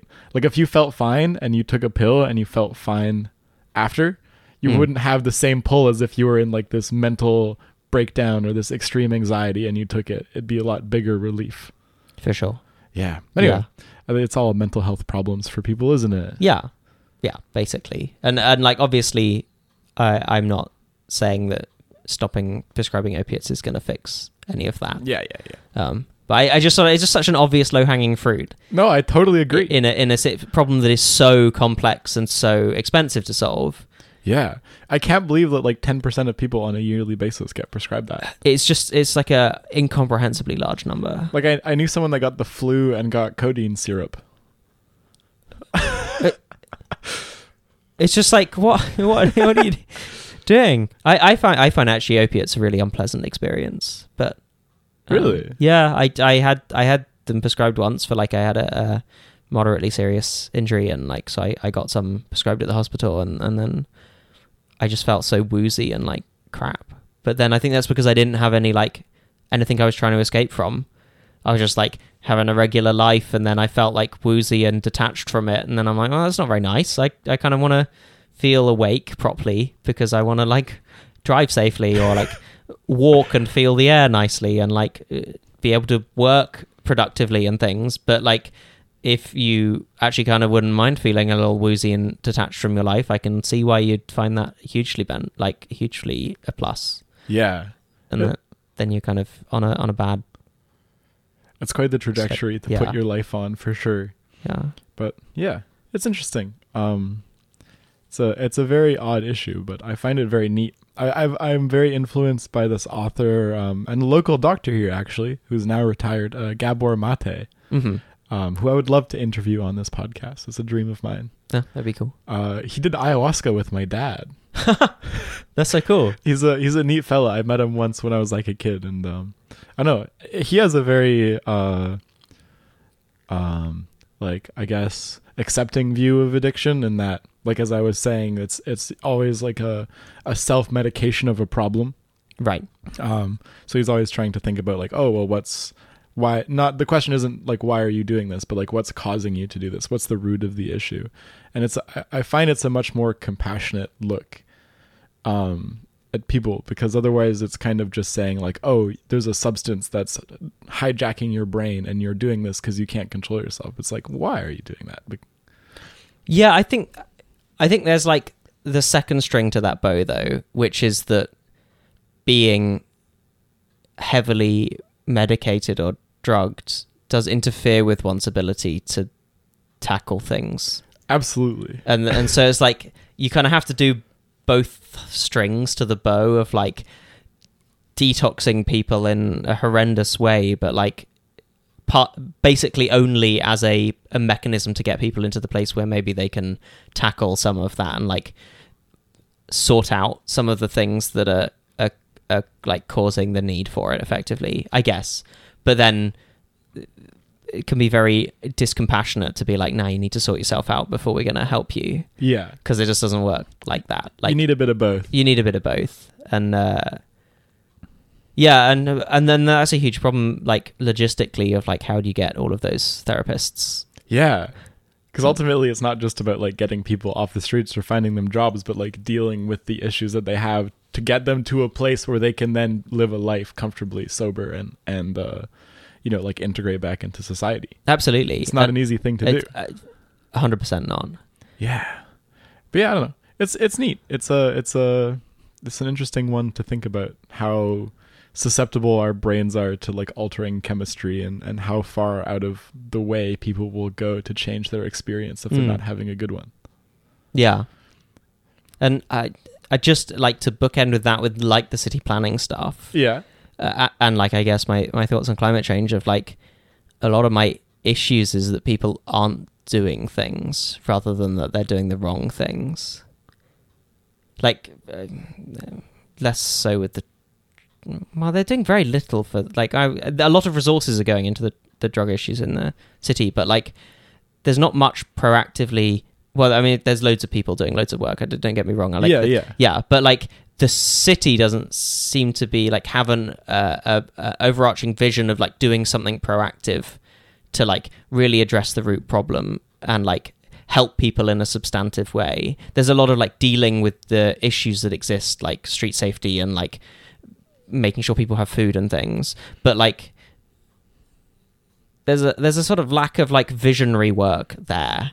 It's the same with the climate change stuff. I have like endless arguments with my father about like doing something about climate change, and he'll often be like, no, your policy won't work, or like, no, your suggestion won't work, don't be so naive, it couldn't work like that. And I'd be like, I would be willing to have those sorts of discussions if people were doing something and I just thought that they were a little bit wrong.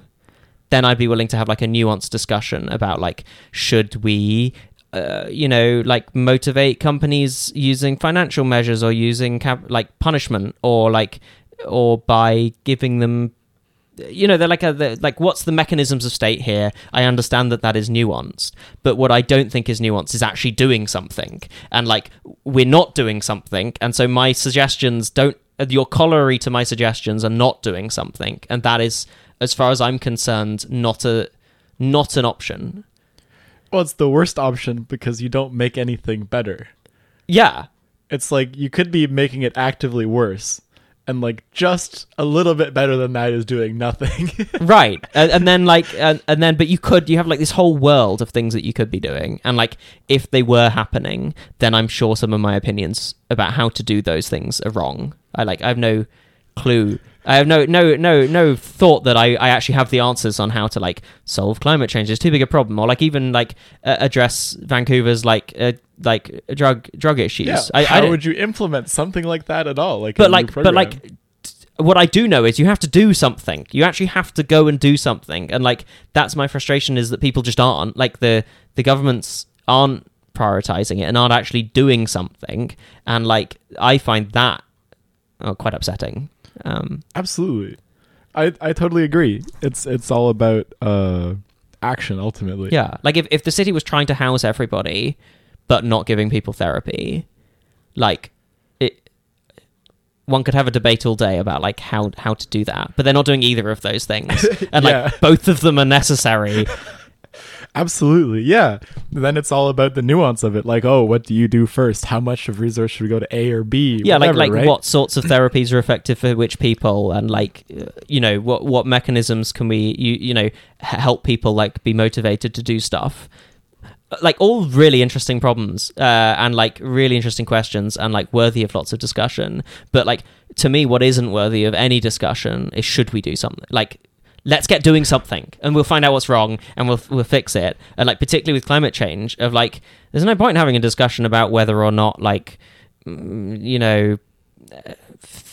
insulating all the houses is an effective way of dealing with it or something. I was just like, do all of it, like, and then discard the stuff that doesn't work. But what isn't an option here is not doing any of it, and that's what's happening. And like, you're humming and hawing about. This is me just reliving my disagreements with my father. Like the suggestion of not of like humming and hawing about whether or not something is a good solution is just a really good way of not doing anything.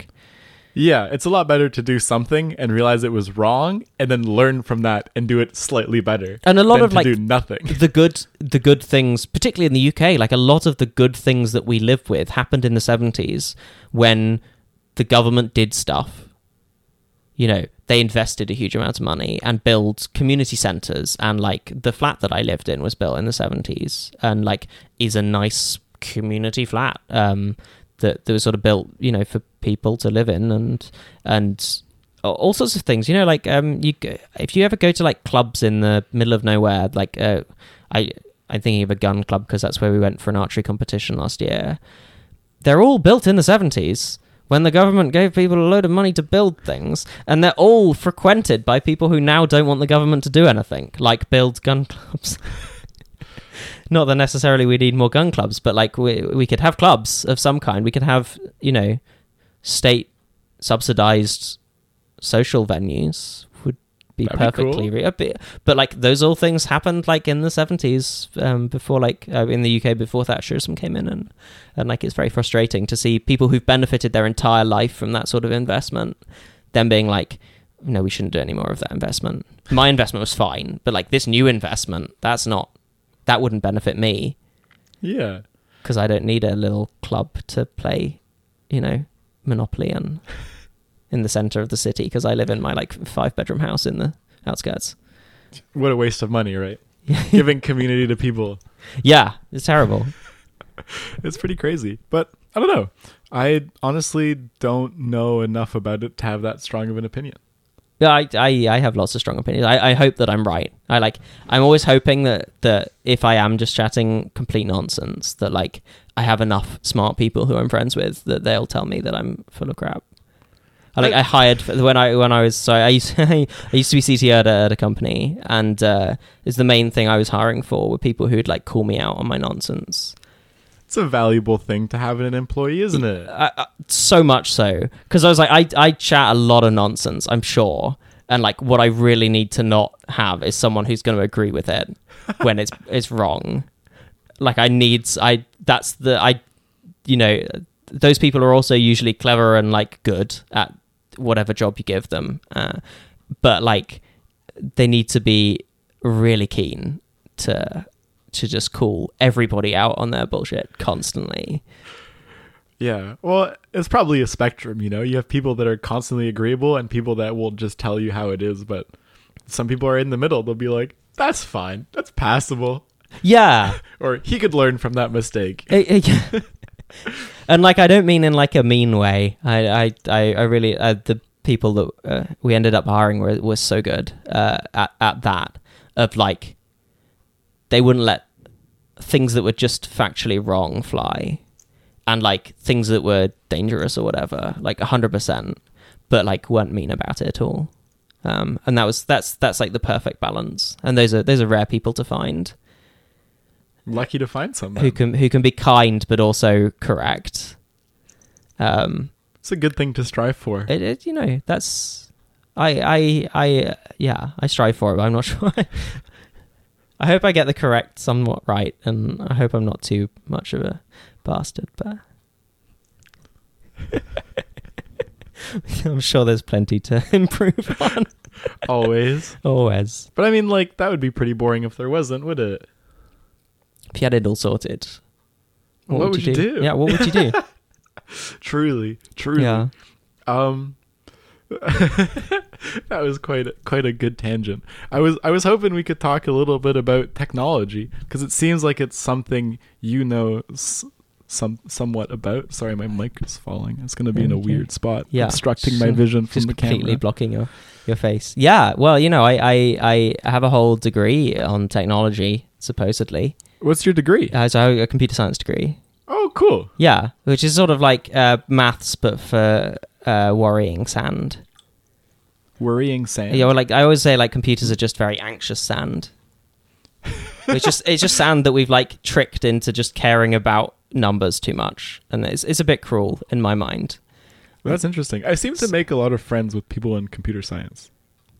Yeah, I don't know. I don't know why that would be, but I mean, I say that these people were my friends before they got into computer science.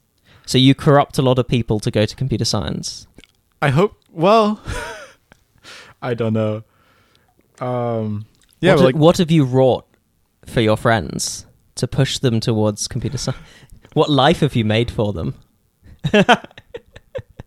I don't know. It's quite good. I always view it as like it's like science, but for something that's entirely man-made and therefore much less complicated. Real science, really hard. Like biology, what the hell? It's like incredibly complex. Like computers, it's just a load of zeros and ones. There's a lot of zeros and ones, to be fair, like trillions of them, but like a countable number of zeros and ones. Whereas biology, you've got all these like proteins and fluids and DNA and all that stuff. And like ion exchanges and all sorts of stuff that like is very small, very hard to observe, very hard to predict, and like really matters. Yeah.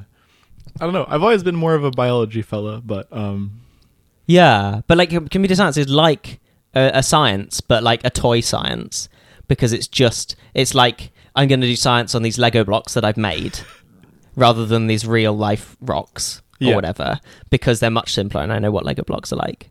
Yeah, I was actually learning about it the other night. I went to a St. Patrick's Day party, and by the end of it, I was talking to two of my friends about like bit redundancies and like parity bits and stuff. I'm and, so sorry. No, it's really interesting. It totally blew my mind. But anyway, it's a random tangent that I hope we don't dig into, because it took me forever to like clue into how it worked. But I'm not sure I could accurately explain it. Really, it's been too far, too long. Fair. I mean, I feel like school gives you a lot of knowledge about things that you will never use. Yeah. And occasionally you do use it, and it's so satisfying. Yeah? I mean, there was this moment where we were just launching like a clinical trial like next week with I used to work for a mental health diagnostic startup, and we were just about to start. It wasn't a clinical trial, it was a university trial. And like, so we had like a week to get this product like finished. And I like found an issue where like if you had put in this like third-party diagnostic tools data in with our like surveys data result thing, like it went wrong in a specific way that we hadn't been able to test because it had two systems talking to each other.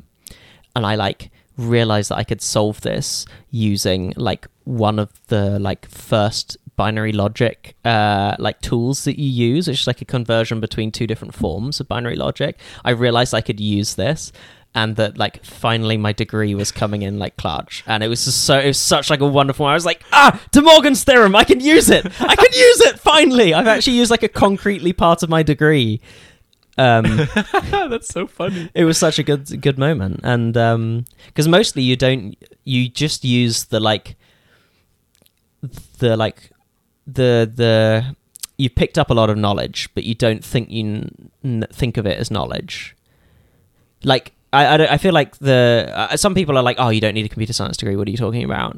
And I'm like, but I kind of understand now, like pretty instinctually, how computers work in their entirety. Like any part of a computer, I could at least have a guess of how it worked. Probably not accurately or in detail, but like I've got instinctual understanding vaguely of how it works. And like I think that's what my degree gave me, which is actually incredibly useful.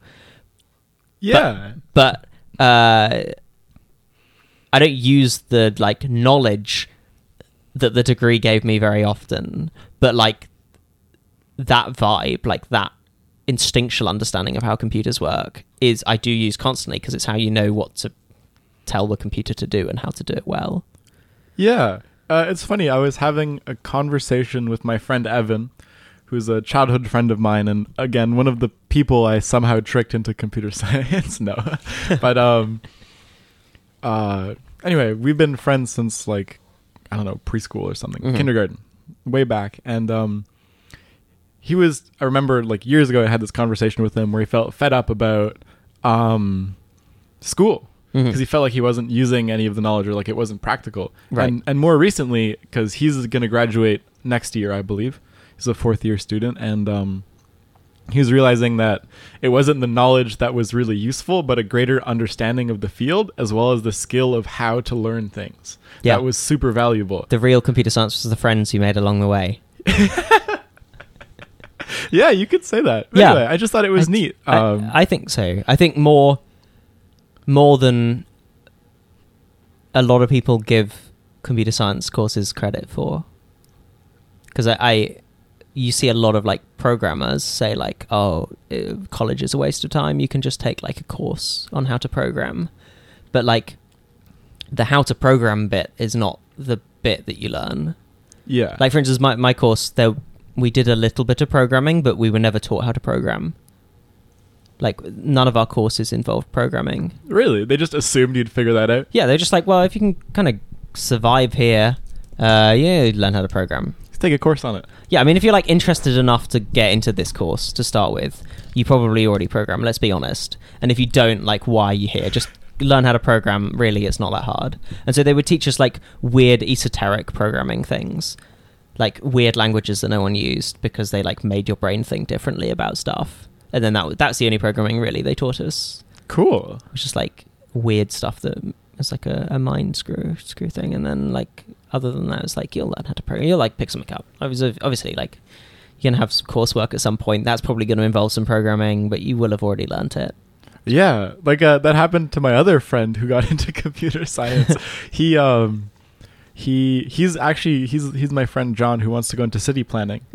And like what a smart fella. And he out of high school learned to code on his own, did a course to get a certification, and then got a high paying job to pay for his university degree that's right cool. out of high school. That's like so 18 working like a full-time programming job, like a salaried wage or whatever. Like, yeah, it's so cool. There we go. I mean, programming is such like a gold rush. Like I feel so unfairly lucky that it happens to be something that I'm good at this point in time in the whole of like human existence, the whole like even the last like 6 decades that I could have been born or whatever, like grow up in, like it happens to be that something that I'm pretty good at is like hugely overvalued. Do you think it's overvalued or just like extremely valuable? I think it's like it is extremely valuable, but like much like I don't know, being a nurse is extremely valuable, or like knowing how to make food well is extremely valuable. I think it is slightly harder to learn than some of those other things, but I think that's partly because it's like an entirely new field that we don't really know how to teach.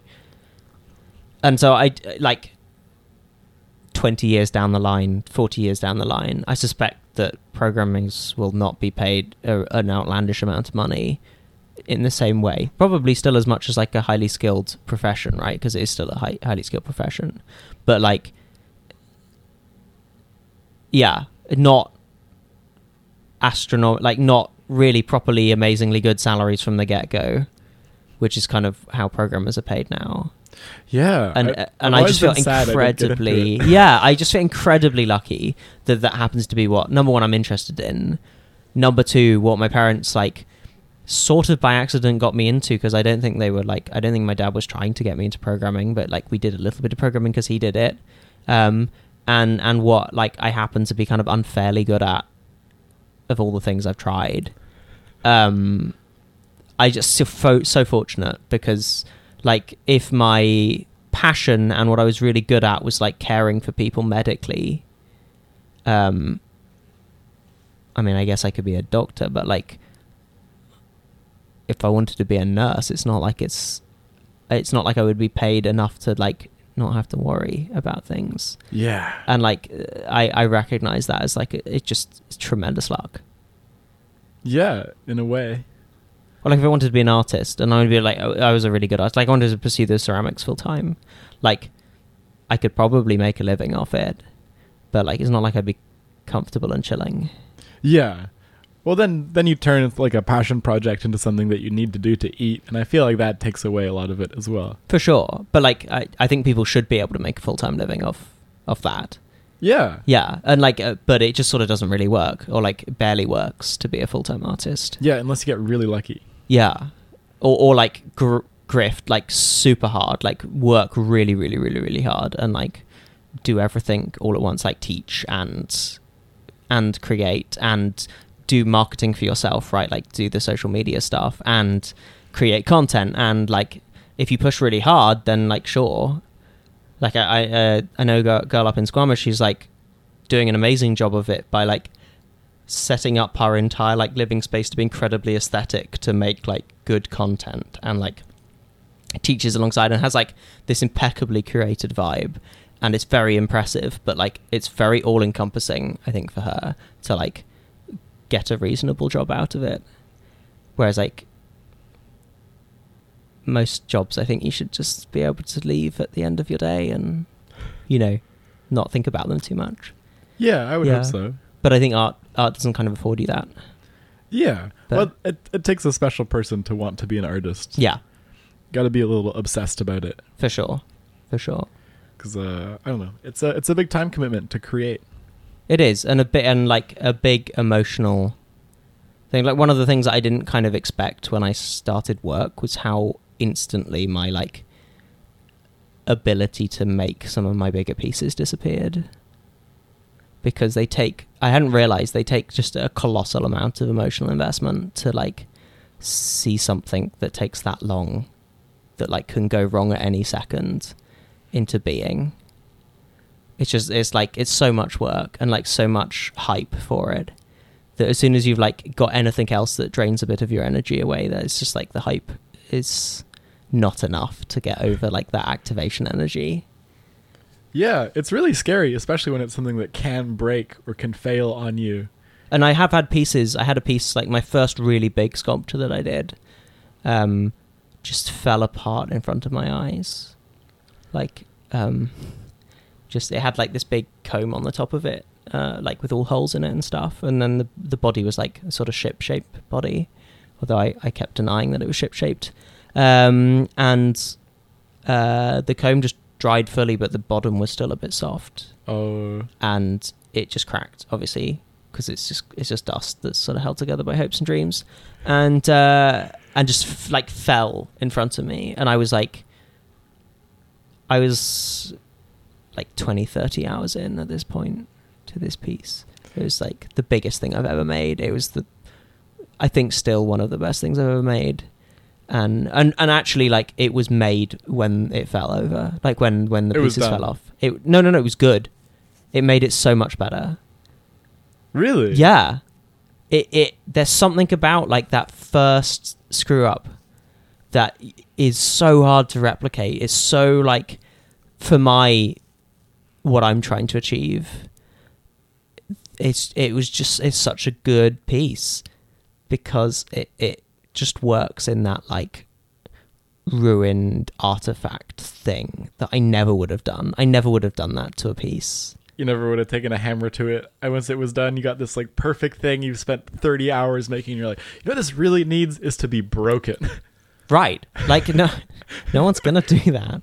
But it's partly how it happened. Like that it worked so well, like was just partly about the structure that it was built. But like it, yeah. And I mean, that taught me a lot of Zen, but also like to kind of be like, oh, okay, you know, you can take things going wrong like that, and sometimes they're great. Sometimes you just need to throw them away, but like just occasionally it becomes better than you ever could have done. Yeah. And so like just not to be too annoyed about it.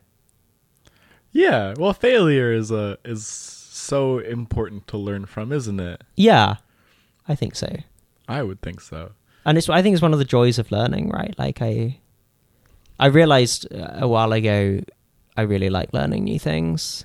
And I also realized that I was never going to be like the world's best anything, which is very like obvious, right? Like who is, but it's very like liberating. It's right. But then I realized like, hang on, I could be like solidly above average at a huge variety of things. Not that like without that much investment in time and, just as a fun bit. And I called this philosophy, and it's very stupid, polymeh.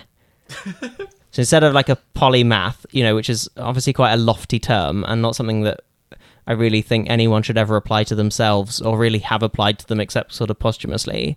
Polymeh is the philosophy that you can be like solidly mediocre at a load of stuff. And like, it's the new like Renaissance man light.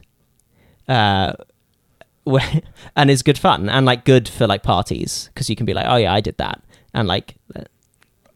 I get that. Yeah. And so I was like, hang on, I could do this properly. And so like I went to learn, I learned the pottery, and that was started as like a little hobby that I might do, and it sort of extended way past. But like I went and learned to stone carve and like ice skate and like glass blow. And all sorts of things. I just gone on like tried to learn. I just did a glass blowing class. It's so much fun. It's really fun. I love the like dance aspect to it. I had it with like a torch, so I didn't actually blow into anything. Oh, you were doing like bench glass or whatever it's called. Yeah. I didn't know what the term for it was. What it's called. Yeah. But yeah, just like a torch and a huge flame and some pieces of glass. You just like stick them together and something comes out of it. Yeah, if you get the opportunity, like 100% try doing blowing and like the large scale stuff. Or like just even glass size, because you start having to work with another person because someone like you go and charge the irons in the glass, like the puddle of glass, and then you start shaping them, and then you blow it, and then somebody else like sometimes holds a wooden paddle to like shield your arm from getting burnt, and then like sometimes, particularly as a beginner, someone will take it's called a punty or something that the glass is on, will take it and put it in the fire for you because like it allows you to move quicker. And so things are starting to happen in like, you've got the glass out of the fire for like 20 seconds before it cools off too much to work with. And so it's this dance where you have to like be in sync with people and move. And obviously you can't touch the glass because it's red hot. But also like the longer it's in the fire, the more back to a sphere it goes. And you're kind of trying to avoid that. And like the further it's out, it just becomes hard. And it could crack at any time and like explode. Yeah. I noticed I let my piece cool down too much and it just like cracked and I had to reheat it and melt it all back together. Yeah. And like, but as soon as you got multiple people involved, it's very addicting in that same way that like, I guess we were talking about earlier, that it's like that live feeling, like nothing, you have to be on then because you've got a red hot piece of glass in your hands and you are paying attention. And like, if you don't pay attention, you're going to screw up your day or somebody else's day, and it's going to be very sad. And like, that was so much fun. I really enjoyed glass blowing. Yeah, I would love to try it one day. It's definitely. Kind of a high barrier to entry to like doing it as a hobbyist. Yeah, you need to get like a club or like a course or something to get it. Yeah, or like be part of a joint studio or something. But that's what I meant. Yeah, like club. Oh, joint right. studio. Yeah. But then you have to be like really into it. Yeah, because you got like membership fees and time and bookings. And it's going to be like stuff. $1,000 a month or something to. Shit, it's a lot of money. Yeah, I don't know if it's that much, but I could imagine because you only get like a handful of artists per space because it takes so much room. Yeah, that's true. Yeah. I mean, you need these huge furnaces and all this equipment and stuff. And just like room to move around and like room to anneal your pieces, right? They have to cool down. If you're doing big pieces, they have to cool down for like 8 hours in a furnace. Right. And so, yeah, it's just like it's a huge thing. But I really enjoyed that and like all the other things. So I'm always after like learning new stuff. Yeah. It's just so much fun. I would agree. And like after a few times, also there's a huge satisfaction in like being okay at actually learning new things. Like you get the knack of the learning bit, like not the new thing, but like you kind of pick it up kind of quick once you've done it a few different things because. What if you could put your finger on it, what do you think that skill is of like being able to learn things quicker? I think the number one is like not getting discouraged at being terrible at something. Is it 100%? Like, less so with like physical stuff, because one is usually okay to start with, like better. Like the learning curve is less steep, I think, with physical stuff generally. What do you mean by physical stuff? Well, like it might take I don't know. It takes like 20 minutes on a lathe to start to at least get a cut where you're not terrified, right? Or like with throwing, to make like a terrible mug, it'll be like your third attempt and you'll be like 2 hours in. Whereas like, I know, like learning 3D software or learning a new programming thing or learning a new like conceptual thing, it could be like days, weeks of like sucking badly and feeling like you know nothing. I get that. And I guess same with like maybe same with like instruments maybe as well, because they're much more dexterous and like much less transferable skills from your usual day-to-day life. Yeah. That being ready to suck for like a week is kind of, or like 2 weeks or like 2 months or more is something that requires like practice, I think. Yeah. And like I think that's one of the big skills. And I think particularly for people who are struggling and like being frustrated by stuff, it can be really useful. Actually, something that I think like social media really doesn't help with, because we see people who are really good and we also like are encouraged to share our stuff right from the get-go, and so it can be quite demotivating if it's terrible. Yeah, well, also people glamorize it a lot, I find, with anything, you know? I think people should feel good about being like okay at things. Yeah, well, it's much better than being not meh. Exactly right. Like it's much better than not doing something, even if you're bad at it. Like it's much better than not doing something, unless obviously you're doing like harm to people. But like if you're terrible at least at painting, you're good at doing it. Right. Like if you're painting or something, like even if it sucks, it's better than not painting. Yeah, absolutely. And so anyway, so I think like being ready to suck at stuff, that's number one. And then there's some like specifics, I think, about trying to get as much out of the like demonstrations that people do as possible, of like trying to really read what their body is doing as much as possible. And that's more so with the physical stuff that requires more of your body engaged. Yeah. Like throwing, for instance, like watching properly, like where are people's weight going, like where's their and like climbing as well, right? Like being a bit more analytical about both the other person's movement and your own can really help like get quickly. And like quite often I've been in the position where I've been able to ask instructors like in one-on-one time, like where's your weight going when you're doing that? Like what are you doing? And I think that can be really helpful. And actually often instructors are like, I haven't thought of that before. And like you're like, no, it really does matter. Like where's your weight going? I like when I was learning to ice skate, like where's your weight going there? And they're like, let me try it out. And then they'll do it and then they'll tell you, and then you'll be like, okay, no, my weight should have been near my toes there, and that's why I'm having problems. Yeah, I noticed that with skiing actually. I used to skate very like heel heavy. And then someone gave me the tip to like feel it through like my toes and like the ball of my foot and my big toe like pushing. Right. And that totally changed it. And I'd never thought about it. No one told me that. Right, 100%. And like when you're trying to like accelerate the learning process, it's like trying to work out partly from what your instructors are saying, like what they're hinting at, but like trying to really incise down to what matters there. So I think those are the two things. And just going for it. Yeah, I think those are extremely valuable things. Yeah, I guess the one thing I would add, thinking of your list, one thing that I think is super important is actually just like the breadth of experience of trying new things. Yeah.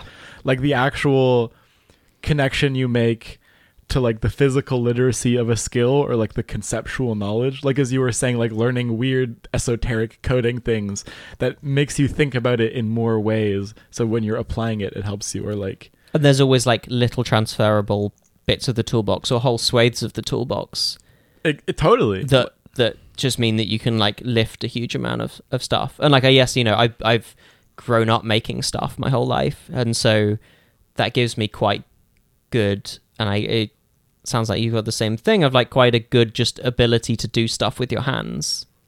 I would hope so. Yeah, and like that means learning a new like physical art skill is a lot easier because you already have the dexterity and like knowledge of how to use your hands, and like that already gives you a big lift. Absolutely. And so once you learn one skill, it makes the next skill twice as easy to learn, and then the next skill not twice as easy but slightly easier again, and like you get the transferable stuff. And yeah, absolutely. But you'd never get there if you weren't willing to try. 100%. And I think that's one thing that like I feel very, very fortunate to have been given in my childhood, is like this belief that you can make things. I think it's like I don't know, this is like me getting very like probably nonsense philosophical of like, I think that there are people who just believe blindly that they can probably make something or do something, like particularly make things, and like it occurs to them to do it. And then there's a lot of people who, because they never have particularly while growing up, it just doesn't occur to them that they could. And that if you can flip that switch, then you'll become a making kind of person. I get even if you're terrible at it, like that you very quickly become not terrible at it as soon as you actually do it. But like if it occurs to you that like, I've got this problem, hang on, I could just make something for it. Like, I think it's one of the very few things where like I think I see like distinct differences between people that I think I can point to, because lots of like people are mostly the same, and like there's big spectrums, but I do feel like some people, it just occurs to them that they could make something in this particular case, and then to a lot of other people, it just never occurs to them that they could do that. Yeah. And I don't find people who are like in the middle where they're like occasionally think, oh, yeah, I could do that. But I think it's so empowering. It's so good to be able to make stuff that Absolutely. Like I want everyone to be on that bandwagon of like, I could just do that, couldn't I? It frustrates me immensely when I talk to people and I'm like, just do it, and they're like, nah. Yeah, and I want people to have that. Yeah, absolutely. It's so fun. Like, I don't know, someone wants to like, oh, it'd be fun to make art and make something. Yeah. No, I'm too busy, or I'm not a very artistic person. I'll leave that to artists. I'm like, no. Yeah, and I do think it's like, it's a legacy that we get from our childhood a lot. Yeah, I could see that. I think it can be overwritten, like it's not like an innate thing that you get programmed into your childhood, but I do think that like it is pretty like ingrained in us of like whether we could just do something or not. And I really hope when I have kids I can get them to have that. Yeah. You know, that self-belief. Man, yeah, it's such a valuable thing. Like, I don't know what I would do with myself if I didn't have that belief. 100%. Damn. That is a great segue into the mandatory part of me interviewing people. Okay. Yeah. What were you like as a little human being? A small Giles? A small Giles. I was very small. Really? That's the first thing. I'm still not a huge guy, but like I was exceptionally tiny as a child, all the way up till I guess I was about like 14 or something, and then it's not like I had a huge growth spurt. I was still quite small. I got to be like more normal size at that point. But yeah, all of my like school pictures are like I'm tiny, just absolutely minuscule. It's very funny. But apparently I didn't really not see myself as an adult. Yeah? Like I had like very little kind of imposter syndrome. Apparently it's one of the few things that I can like point to. How so? I just like, I think I spoke to adults as if I was like one of them a lot. Like took part in discussions as if I was like a peer. Which I think is like it can be quite like a off-putting characteristic to quite a lot of people, but also like serves you very well in life, I find. So you feel like you've carried that on to this day? I think so. That like there's very few people, or like no people, who I would think that I couldn't raise my opinion with them on something, that my opinion would be less valid than theirs. I mean, like on facts, absolutely, but like that I wouldn't be worthy just based on who they are, that I couldn't like have a chat with them. And I think like lots of adults have that, but like I guess that was a slightly more unusual thing as a child. But like it does serve you very well, particularly in like career stuff.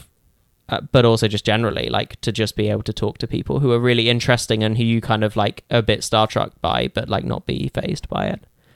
It does piss people off though, but I take that. It's a good recipe for an interesting life, which is kind of the whole objective there. The goal. I mean, you know, what else is the point really? Truly. So here's minuscule Giles and you're chatting up people. Do you think you've changed a lot as like a person? Do you feel like you've maintained like a stable image of yourself, or have you gone through like a big iterative changes? I think broadly I've stayed fairly similar. Okay. I think one thing that did happen as I was leaving university is I really became a lot more conscientious. Yeah? Because I'm now, I think, like almost obnoxiously conscientious, as much as I... Probably not like to an extreme degree, but like I'm quite obnoxious about my conscientiousness. And I will put myself in a lot of like inconvenience to do the right thing a lot of the time. By conscientiousness, are you talking about it in like a personality shift, like very like orderly, trying to do things like a certain way? How would you define conscientious? I mean like conscientious morally. Okay. Although, like, I don't think I'm morally perfect. But, like, when I was in university, I really didn't... And, like, this is classic for like, children, basically. Like, not really cared that much about one's impact on the world. And, like, leaving university, I was like, oh, well, you know, like, weapons manufacturers have pretty interesting technology. Like, you know, that's where some money is. And, like, you could play with cool tech and things. And then... I actually went to work for a charity that helped aid organizations in sub-Saharan Africa like prove that what they was doing was effective.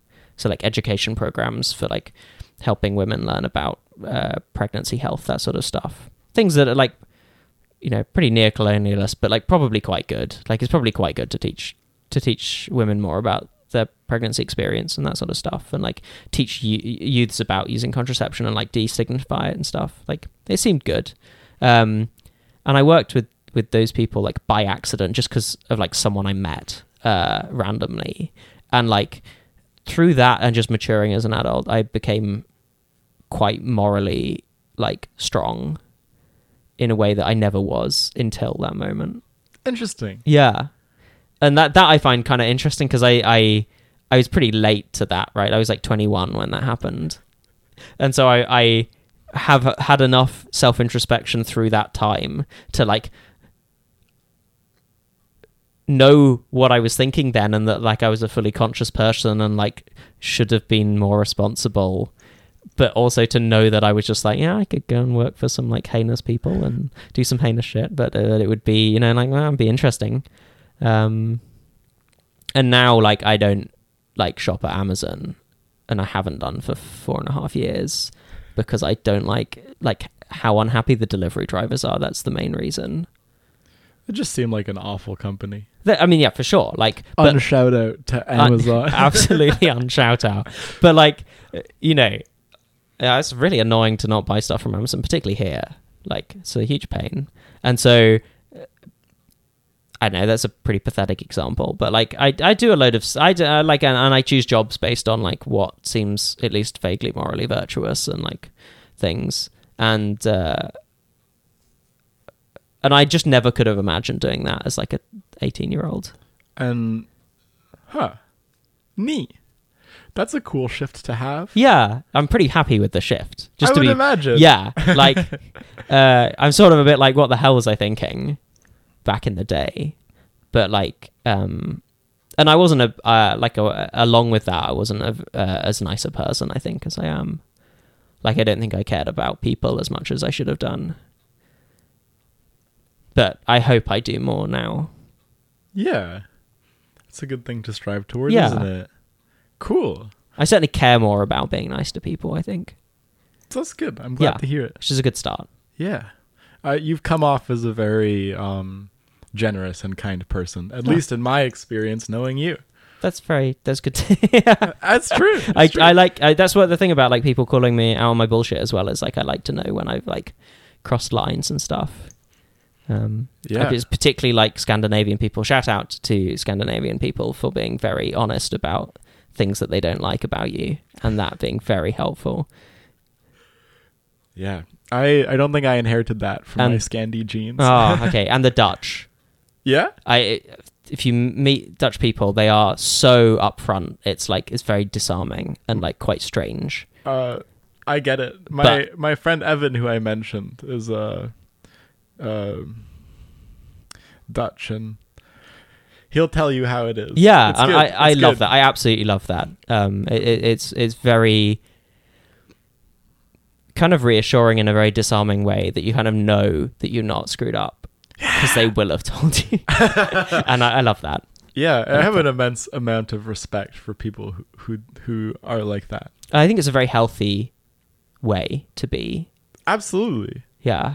I'm always striving for it, but I've been a very agreeable person my whole life, and so it's very hard for me to say it like it is sometimes. It's a work in progress always. Yeah. And I think there's like, I feel like it's harder if it's not obviously a cultural divide. Like, I think like in the UK, and I imagine Canada, like if you meet a Dutch person with like a Dutch accent and a Dutch mannerism, and then they tell you something that coming from a person who'd grown up in England would sound pretty rude, but then they just tell you something that's like true, but like kind of rude maybe, or like you kind of wouldn't necessarily hear from an English person. And if you came from just like someone who'd grown up in your town, you'd be like, what the hell? You just said that to me? Like, what did I do to hurt you? And then you're like, oh yeah, okay, yeah, it's just a cultural difference here, and like it's very valuable. But like, I think if you or I like tried to do exactly the same thing, I think people would not take it as a cultural divide thing, but like as a personality divide thing, and that they might be less receptive to it. I don't know. That's true. But I feel like it kind of ties into the whole unsolicited advice thing, where if you tell someone something's wrong, they might already know it and they really don't want to hear it. So yeah.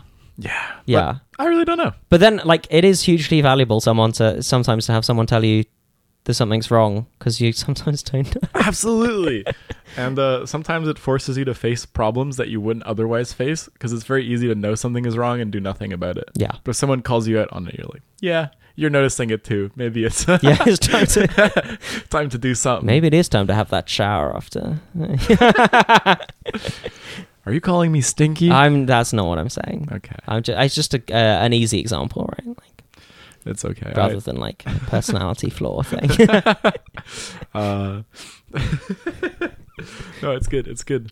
I don't know how long you wanted this to run for, because it is like already past 11. Holy shit. We've been going for almost 2.5 hours. Oh my God. I find very easy to lose track of time when recording these. That's a long time. Yeah. I should probably head home soon. Okay. Yeah. It's been really fun. It has been. It's been great fun. I finally fulfilled my destiny. Yeah. As like a 20-something guy to be on a podcast. Is this true? I was the last man standing. Really? It was bound to happen. I guess so. I've been got. Yeah. Yeah. It's fun, isn't it? It's great fun. Yeah, it's kind of a cringy hobby, but like it's really fun. Oh no, I'm never. I listen to so many podcasts. Me too. So it'd be like so much the pot calling the kettle black if I had anything bad to say. But it does seem like it's a classic like mid-20s guy thing, isn't it? Yeah. Yeah. Absolutely. Yeah, I am the stereotype. Sorry, guys. But I don't know, man. That was great. Yeah. I don't know. Do you have anything you want to say? Any closing statements? Any? I get out the speech I prepared. It's it's been good fun. I'm glad. I think it's yeah. I always enjoy like I don't know. It's been fun. It's been fun. Yeah. I enjoy these sorts of chats. Me too. I think it went surprisingly well for not having a script. Do you completely word for word script these usually? I have questions scripted, and then I will deviate from them slightly or add things to them depending on the context. Okay. But like usually what I say is planned. Okay. Fair. And I just let the other person do it. But I'd like the vibe that this has gone to. Yeah, it's good. Yeah. I guess the only things I have to say is like check out my my things that will be in the links or whatever. I'll provide them. And yeah, be nice to people. That's my hot take. It's a pretty original idea. Be a good person. Yeah, be a good person. But that specifically means being nice to people and do things that make people happy. I think. Yeah, there we go. Well, thanks. Yeah. Yeah. It's been super fun. I got to do a little thank you, as is customary for me, because I've received a lot of help along the way in this journey of like, I don't know, just doing this. It's pretty crazy. Like my friend Eldritch has made me like a logo and a backdrop, and like I have a thing to post on social media now. That's sick. My friend Sam made me theme music, which I could probably do now, but I'm too nostalgic to let it go because this is way before I learned how to do anything on instruments. I got to thank Reiner for teaching me how to do all the lighting and the audio stuff. I want to say thank you to my friends John and Noah for helping me get Ableton in different forms. Thank you to the both of you. I want to thank my dad for helping me get some of the gear, like the microphone you're using and some other crap. So thanks. And cool. I want to say a big thank you to my mom, who's my only sponsor, as I like to say, because she lets me do this here. It's a pretty invaluable... Shout out to your mom. Yeah, so a little round of applause for my special sponsor. Thanks, Mom. And shout out to all those people too. Yeah, and thank you. Yeah, well, thank you for having me. Thank you for coming on. And thanks to my parents who had me. And set me up pretty fantastically in life. And I sometimes I feel like I'm too harsh on them for some things, like the political stuff, but like it's very mild. But also like I'm stupendously grateful for how supportive they are and like how much they've done for me. It's a beautiful thing. Yeah, and like I love them to bits. And shout out obviously to Elna who moved to a whole different continent with me. That's pretty cool. That's pretty crazy, isn't it? It's pretty cool. Yeah, it's nice to have someone to love you. I think so. Yeah. It's a very magical thing. Yeah. Truly. All right. I guess that's a podcast. Cool. I'd turn things off, I guess.